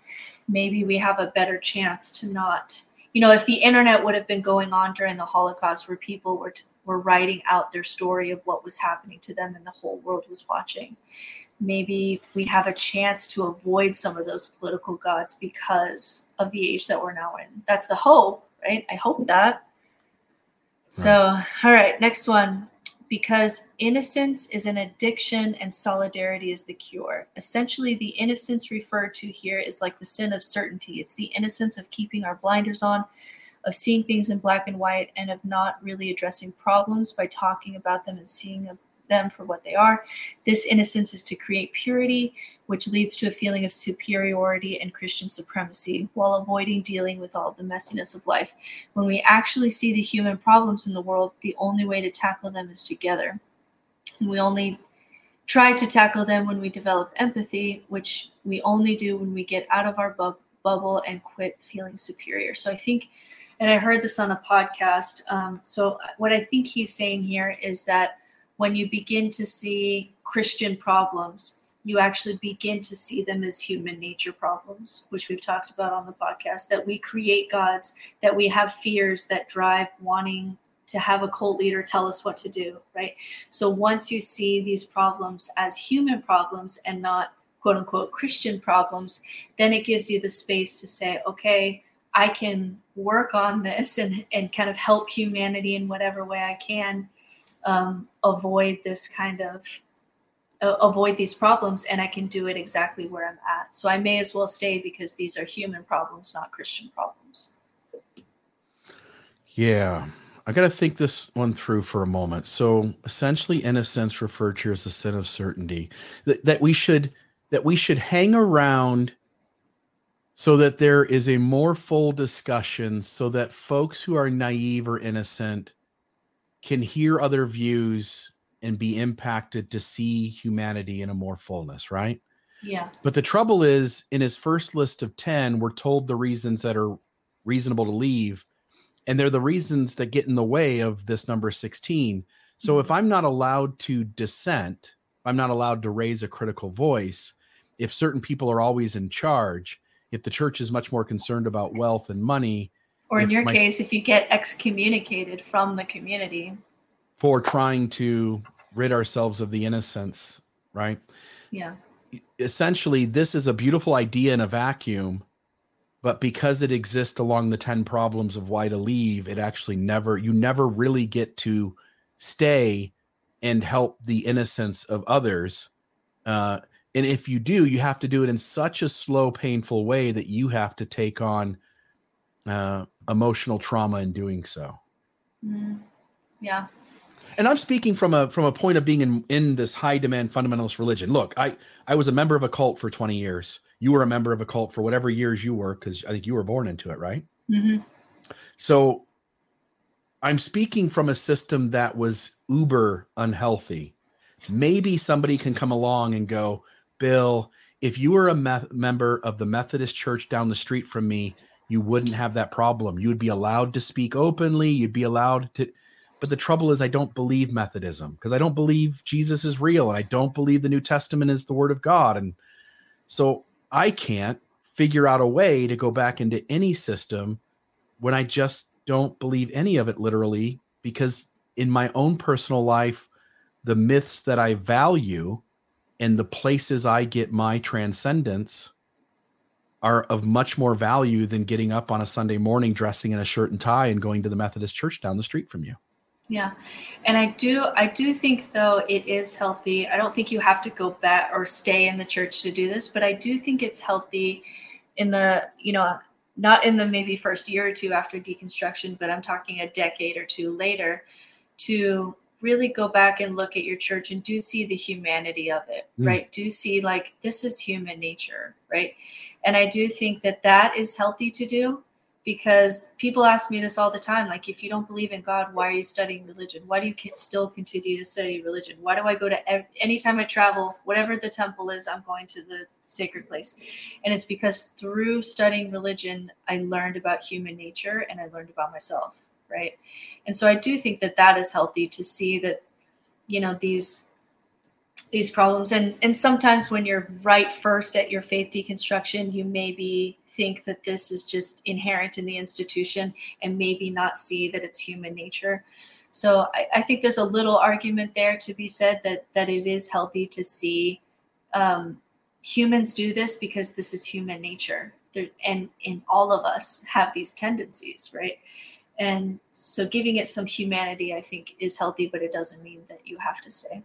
Don't you think that if you went to the Methodist church down the street from you, it would be pretty peaceful? You wouldn't. Yeah, I wouldn't be triggered by it. super. Yeah, I wouldn't be triggered by it. I'd be able to see like, oh, humans have a fear of death. This is how they're dealing with it. Humans have rituals. Oh, this is their ritual, right? I'm learning about human nature as I'm experiencing it. But the downside, I think, and I think you probably agree, is it would just be boring as hell. It's probably the boring and isolating thing about it is that it's almost like I understand you more than you guys understand yourselves, right? Yeah. Because I've been down the path, I've been studying this so long that I see what we're doing here, right? It's like you see how the sausage gets made. And so like it becomes less and less interesting when someone says, oh, this is the one true church. Like if we were to walk into a different church and they were to say, this is the one true path, you and I would be just so bored, right? Just like, put a you guys brain. all think that, huh? Oh my gosh, give me a revolver. Let me blow my brains out. Like, you know what I mean? But, I don't think it would necessarily be triggering. It would just be like, there it is again. Like, this is what humans do. Here's the tendency. And then you feel lonely because it's like, they're in the Wizard of Oz and you're peeking behind the curtain. Like, this is not a show for me. Like, this is not doing anything for me. And you can see it. Somebody somewhere had a transcendent experience. And then they came back to the tribe and said, I know what it is. I know what it is. Let me tell you, here's the rules we're going to play by. And or sometimes I think with Jesus, he just started talking and he didn't even say like, this is the playbook. They made a playbook around him. Oh yeah. He said a few good things and they created the rest of it. Yeah. Yeah, I think so. All right, next one. Because I'm human, and churches are human institutions full of humans. Basically, you need social groups to thrive in life. Belonging to groups of people for whom you care and who care for you is essential. Even better if they are your neighbors. Even better if they all have different perspectives and still love and care for each other anyway. And I'm going to add an argument to this. Someone said, it was actually Terrell Givens said that the sociological genius of Mormonism was to draw a square and to say, love these people. And that there's certainly no secular institution that draws a square of random people, and there'll be old people and leftists and people on the right, and say, try to bump into and hear these people that are going to be different from you and they're going to rub you the wrong way, and try to love these people and you'll grow in the process. What do you think about that? Yeah, if you could draw a random square around 100 random people, and in that random square were folks who were gay and lesbian and transgender, there was white people and black people and tan people, there were men and there were women, and there were folks who don't fit into either of those binary labels, then yeah, I would do that. And I'll tell you another thing I would do, like this number 17. If you lived a block down the street from me, and Anthony Miller lived another block the other direction, and Janice Bang, and you guys said, look, every Sunday, let's go visit a different church, and then let's go to lunch afterward and talk about it. And I'd do that in a heartbeat. That sounds magical. But to go to a church simply because there's humans there, I got plenty of humans that I like to be around. Yeah. And I get, we need to be challenged. And I think I put myself in spaces to be challenged by opposing viewpoints all the time. I don't think I need to stick myself in a building for 2 hours or 3 hours with humans that believe things that I couldn't even begin to get on board with. I don't know that I need to suscept myself to that to have a better life. That doesn't make sense to me. I wonder, so, the social media aspect here is a two-edged sword, because you and I can have this lovely conversation even though we're not neighbors, but also you can get on social media and eventually get it to the point where the only people who are in your circle are people who think and are just like you, right? And so if that is where social media is taking us, is there a wisdom in showing up at a building, because that may be the only place in the future where people actually bump into each other face to face and have to hear a story without the algorithm saying, oh, you wouldn't like the story. It's an argument. It is. That is an argument. And we live in a world where that is sort of true, isn't it? It's sort of true, but I do think the reality is, if I would, like, I'm playing chess with myself here, my counter argument to that would be that Gen Z has heard more stories in just 1 year being on TikTok or Instagram than their great grandparents did their whole life. Do you know what I mean? Like, the reason that they're different, the reason that they're more acceptable and empathetic is because they hear more stories and see different walks of life than any other human generation before them.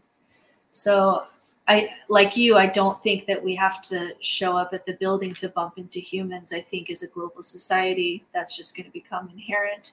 And even if social media does make that hard and there's challenges, I do think that we are conversing just at a greater rate than we used to, when maybe that was the only time you had social time, was when all these people on different farms went to the local church house. But it's not that way anymore. We're talking to each other all the time. Yeah. And like you're pointing out, because of the way the world is, you're interacting with people of different ethnicities, different heritages, different life experiences, different sexual attractions, different races, different traditions. Like, yes, the algorithms are putting in front of us the things that we'll keep scrolling through and watching. And we have access to people's experiences all across the world. And I think both things are happening simultaneously. Yeah, I think so too. All right, next one. Because Christianity is changing, the kids could bring in a whole new era of social justice Jesus. We just saw that new commercial at the Super Bowl even. Maybe Christianity will change to respond to the pressure that it's facing, and social justice Jesus that Gen Z will usher in. We know that they're more politically active. We know that they're more into diversity and empathy and all these things. Maybe they're going to bring in social justice Jesus that will make the world a better place. This also seems like, hey, wait 50 years.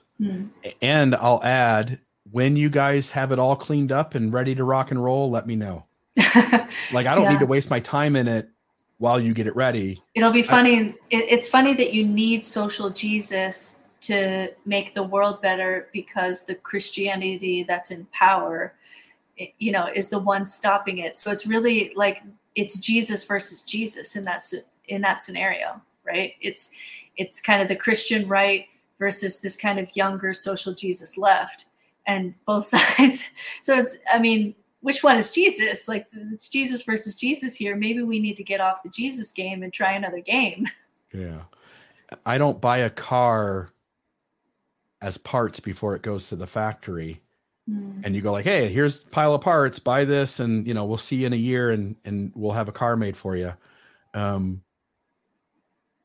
I think to buy into like, hey, stay here, we're changing this thing. No, you go ahead and change it and let me know when you got it completed, and I'll evaluate the finished product.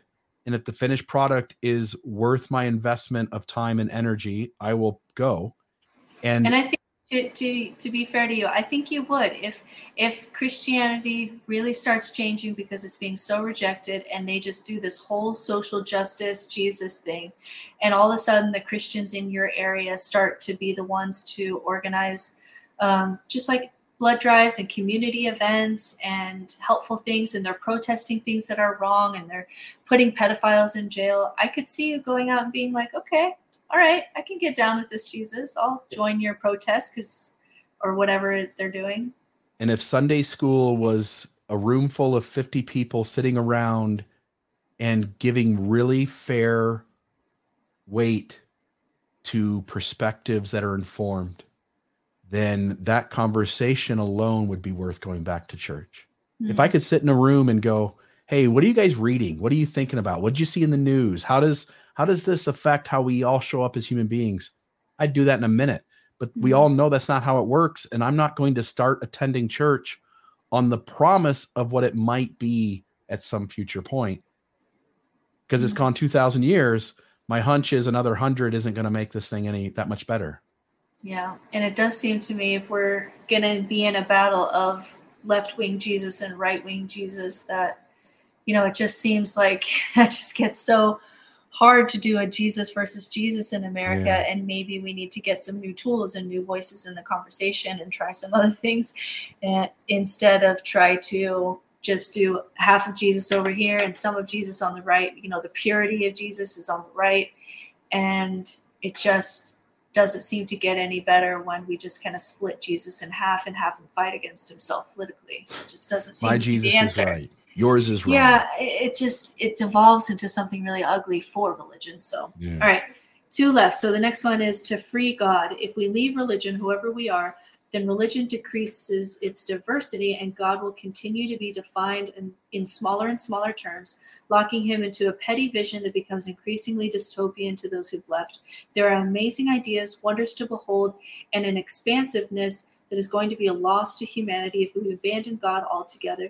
We can't let God be whittled down to an idol for white supremacist patriarchy. I don't agree with this at all. So Okay. outside of the church, again, what he's saying is that if you guys leave the church, and he doesn't say the church, he says God. So he's replacing one with the other. The reality is that spirituality, the creative energy of the universe, the omnipotence, omnipresence, what's the other one? But all of those exist without buildings called churches. And so as I look around and I listen again to Alan Watts, or I listen to a Joe Rogan podcast about whatever it is he's talking about that day, or I listen to Jordan Peterson and Sam Harris debate dogma in Vancouver, Canada, I'm connected to that divine energy in all of that. So I don't think if we all stop going to church, I get religion dies, but I don't think the human propensity to wrestle with the universe at large goes away. And so I'm not convinced that we free God better by staying in church. I actually think we free God by letting the churches die. Yeah, and I think this is the argument that, okay, once you leave church, then you're leaving religion and you're leaving all these tools and you're leaving all this mystery of the transcendent, because sometimes, and it is fair though, that sometimes atheists will just talk about the evils of religion and they won't speak to just the mystery of consciousness. Like, these spaces that just demand some awe and transcendence when we talk about it. And so it is a little bit of a false dichotomy. And especially because when you look at the statistics of people leaving, the people who are leaving churches still believe in God. Gen Z, not on board with church, still majority believes in God. So, atheist, I think the last numbers were 14%. And yes, that has doubled from 6% to 14%, but that is not a majority. And even many of those atheists have replaced God with something like energy or, something else that is somewhat transcendent. So the idea that if we leave religion, we lose the transcendent. Obviously, you and I are doing this podcast at all and having people listen to it proves that that's wrong. How small is God that if we leave the churches, he gets locked up? Like it says to free him, right? So yeah, meaning the opposite, if we leave the churches, the opposite of that happens. God becomes captive.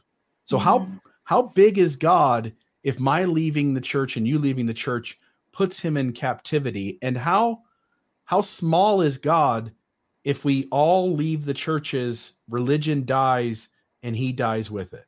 Yeah. Like, it's almost as if it shows that Brian McLaren really has no faith that God can exist outside of these institutions, right? Or that God in society, like that God and the transcendent and all the things that he loves about God, or, these mystical places, that will all be lost if we lose the religious houses that these stories have been housed in for thousands of years.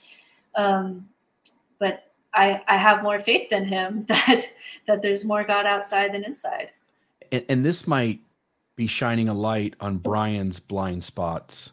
meaning that maybe he has some development to do to recognize that God is bigger than these organized institutions.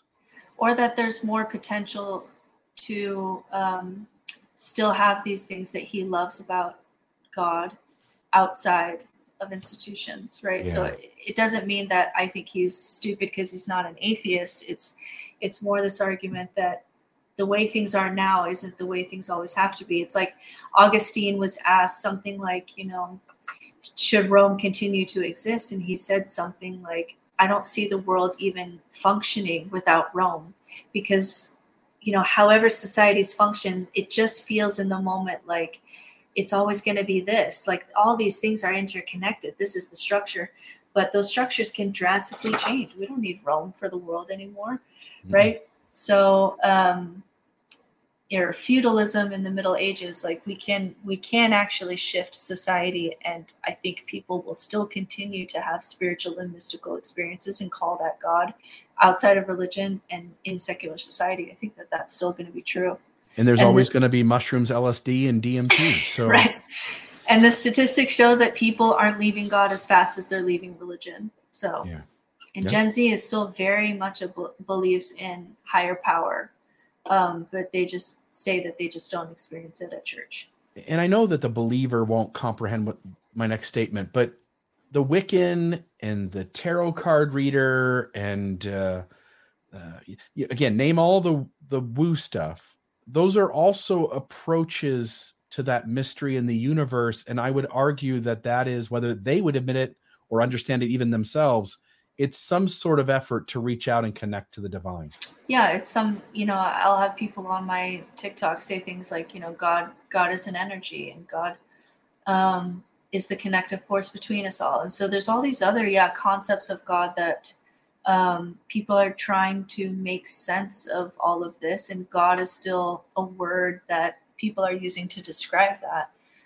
It doesn't mean, the Christian God specifically, or it doesn't have to, too. All right, last one. Because of Fermi's paradox and the great filter. Let me see what you think about this argument. So Fermi's paradox, I think we've talked about this before, is the idea that while the potential of extraterrestrial life is infinitely possible with many worlds and galaxies out there, if they exist, where are they? And the great filter is one explanation that in order for a civilization to advance to interstellar travel, no cataclysmic event can occur in that world that would filter them out of achieving it. And there are many possible such filters. So the idea of the Fermi's paradox is if there's life here, and even if there's, like let's say there's no God, but there's life on this planet, where is everybody else? If it's possible in an infinite universe, we should be seeing more life than what we do in the universe. And so the theory is that because in order to get to the place where you can do interstellar travel, you also have the power then and the technology to blow yourself up. And so the theory that's a part of this is that there's no life out there because there's like this civilization, and then it blows up, and then another place in the universe, there's another kind of thing and it blows up. And so there's something to be said to, if you get powerful enough to do interstellar travel, you also will probably wipe yourself out, because you have to have a very aggressive form of evolution to get to that point. And, and so if you are a society that's going to build something like Rome, well, once you get to interstellar travel, you will fight yourself and you will die, because that's the kind of aggressive evolution that you need. So Christianity could be helping humanity to lift itself out of its self-inflicted harms because of its Christian views of love and nonviolence. It could bring people together to avoid these harms. It doesn't have to be an innocent bystander to the end of the world. Thoughts? So Christianity is the way to keep us from destroying our planet, blowing ourselves up. And I've watched Christianity for 2,000 years, and it seems to do a really good job of helping us destroy the planet and blow ourselves up. Yeah. So I actually think that a room full of atheists are much more prone to create peaceful resolutions to things on this planet than I ever would think any group of religionists would do. Yeah, or like just take the Middle East, right? Would you rather, have atheists decide kind of these kind of global decisions, or would you rather have these Middle Eastern religions that are fighting for one piece of ground, and they are willing, they know that their God is real, they know that their God is coming, or they know whatever, they know about their heaven, and so they fight each other. Which one would you rather give a nuclear weapon to? I would rather give the nuclear weapon to the atheists, who would be very careful to use it, because this is all we've got here. Like, this is it. There's no belief in heaven on the other side, where I'd be willing to push that button to,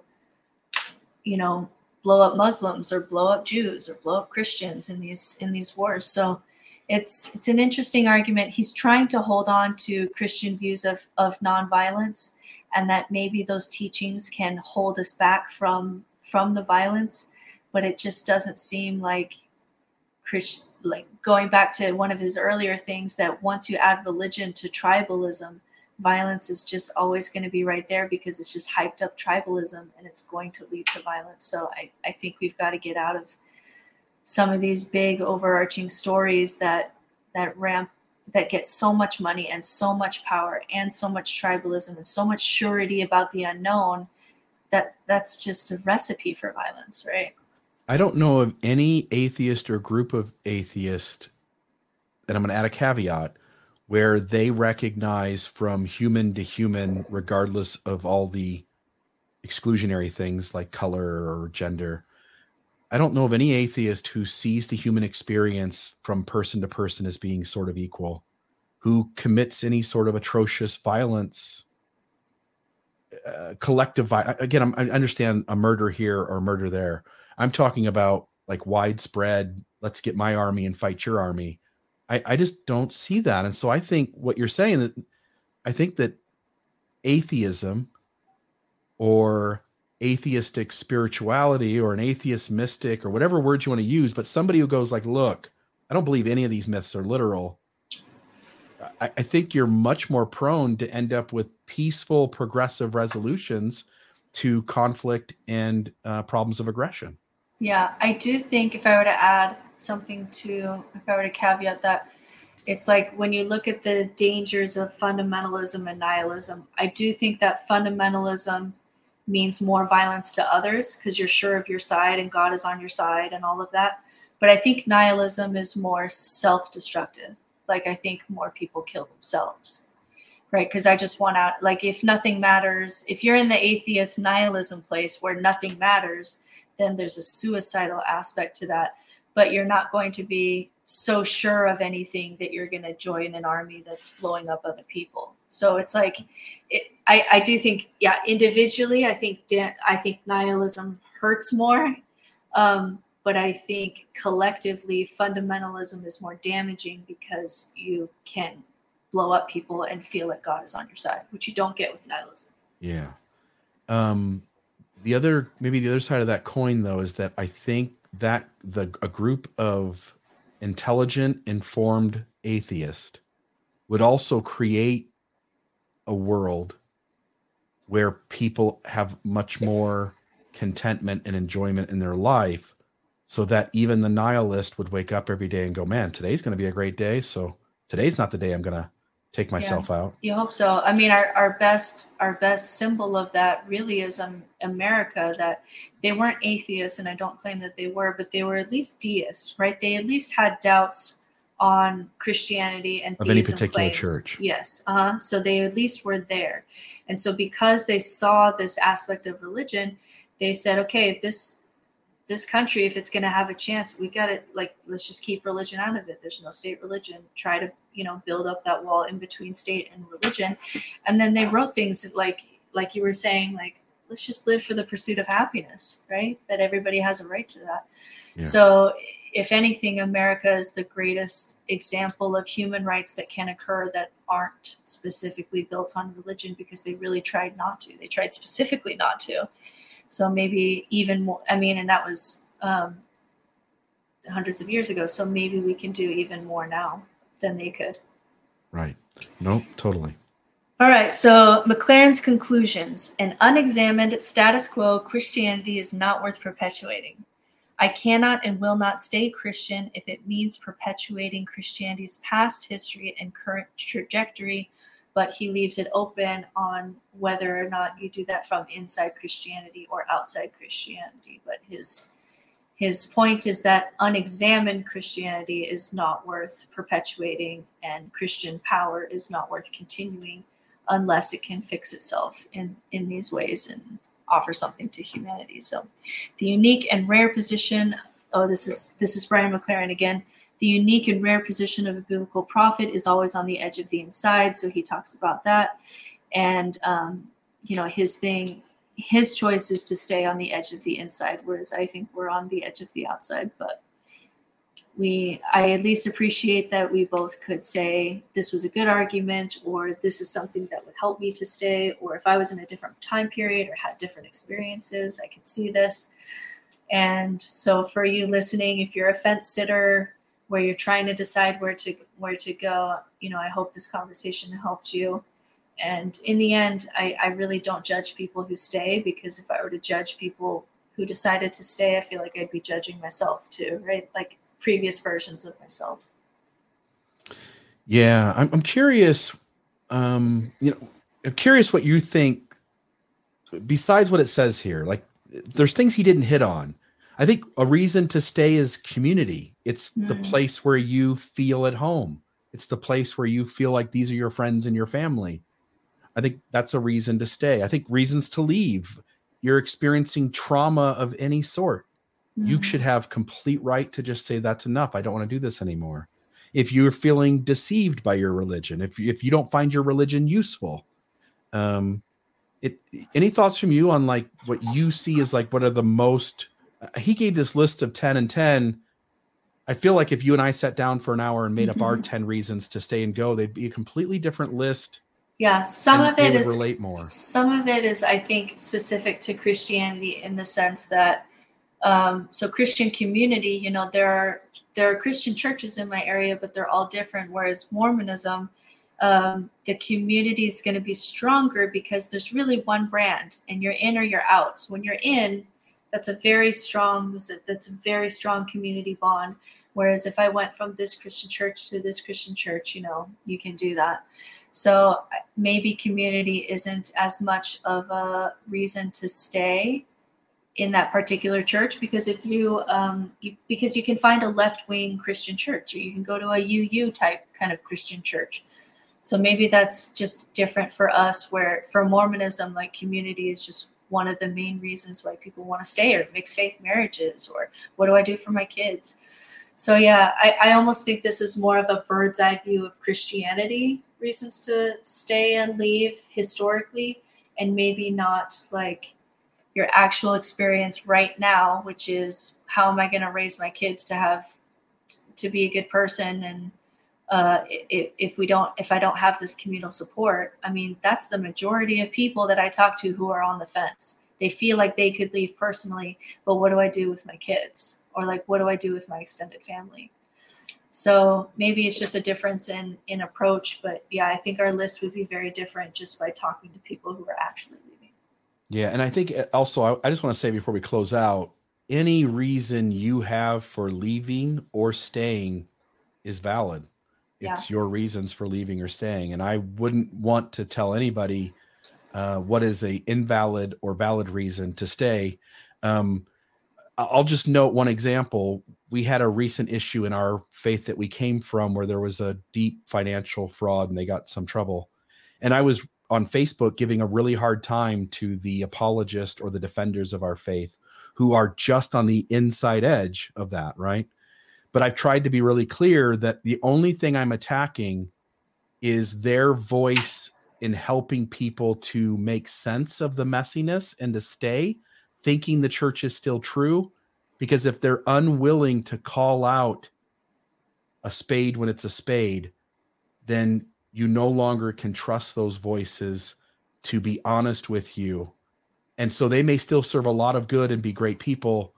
I was trying to speak about a particular facet of them And I just would note that when people are staying or leaving, whatever reason they have to stay or to leave, I would honor that as valid.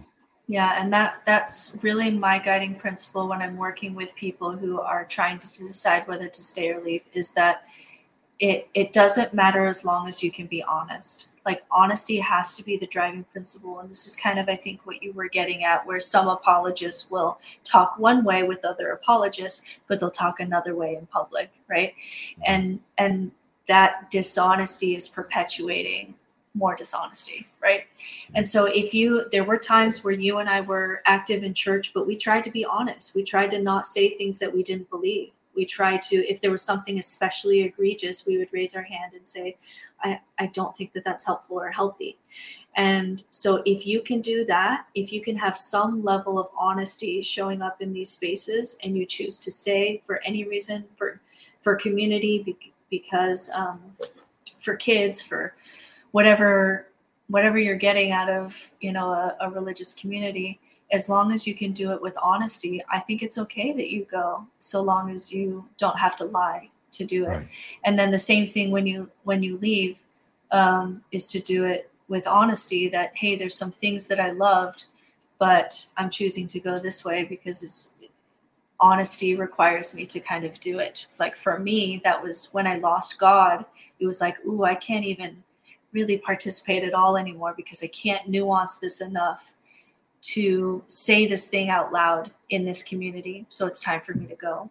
But when I still believed in God, I could go to church and be self-honest. And so it was, for the time, maybe the right thing for me or my family or wherever I was. And I don't judge myself too harshly. But if you have to be dishonest, I think that's where you can say, do you really have to stay? Because, like you said, you were holding on to things in your body, and that'll start to increase the more you have to kind of skirt things or be dishonest to stay in those communities. Yeah, totally. 100% agree. All right. That's it for me. And we'll see you guys next week. Okay. Take it easy, everybody. That was a fun episode, Britt. Thanks so much for doing that. Folks, please help us keep the show going. Go to almostawakened.org, click the donate button, send us a few bucks. Also, if you subscribe to our YouTube channel, and also don't hesitate to put comments out there to share our work if something was deeply interesting or entertaining to you. So, Britt, thanks for all you do. All right. Thanks, everybody.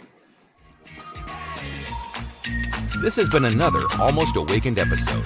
Check us out at almostawakened.org, where you can check out past episodes, make a donation to keep this podcast running, email us a question or comment, or find out more about the resources shared in today's episode. For coaching opportunities or extra support, visit NoNonsenseSpirituality.com to meet with Certified Spiritual Director Brittany Hartley.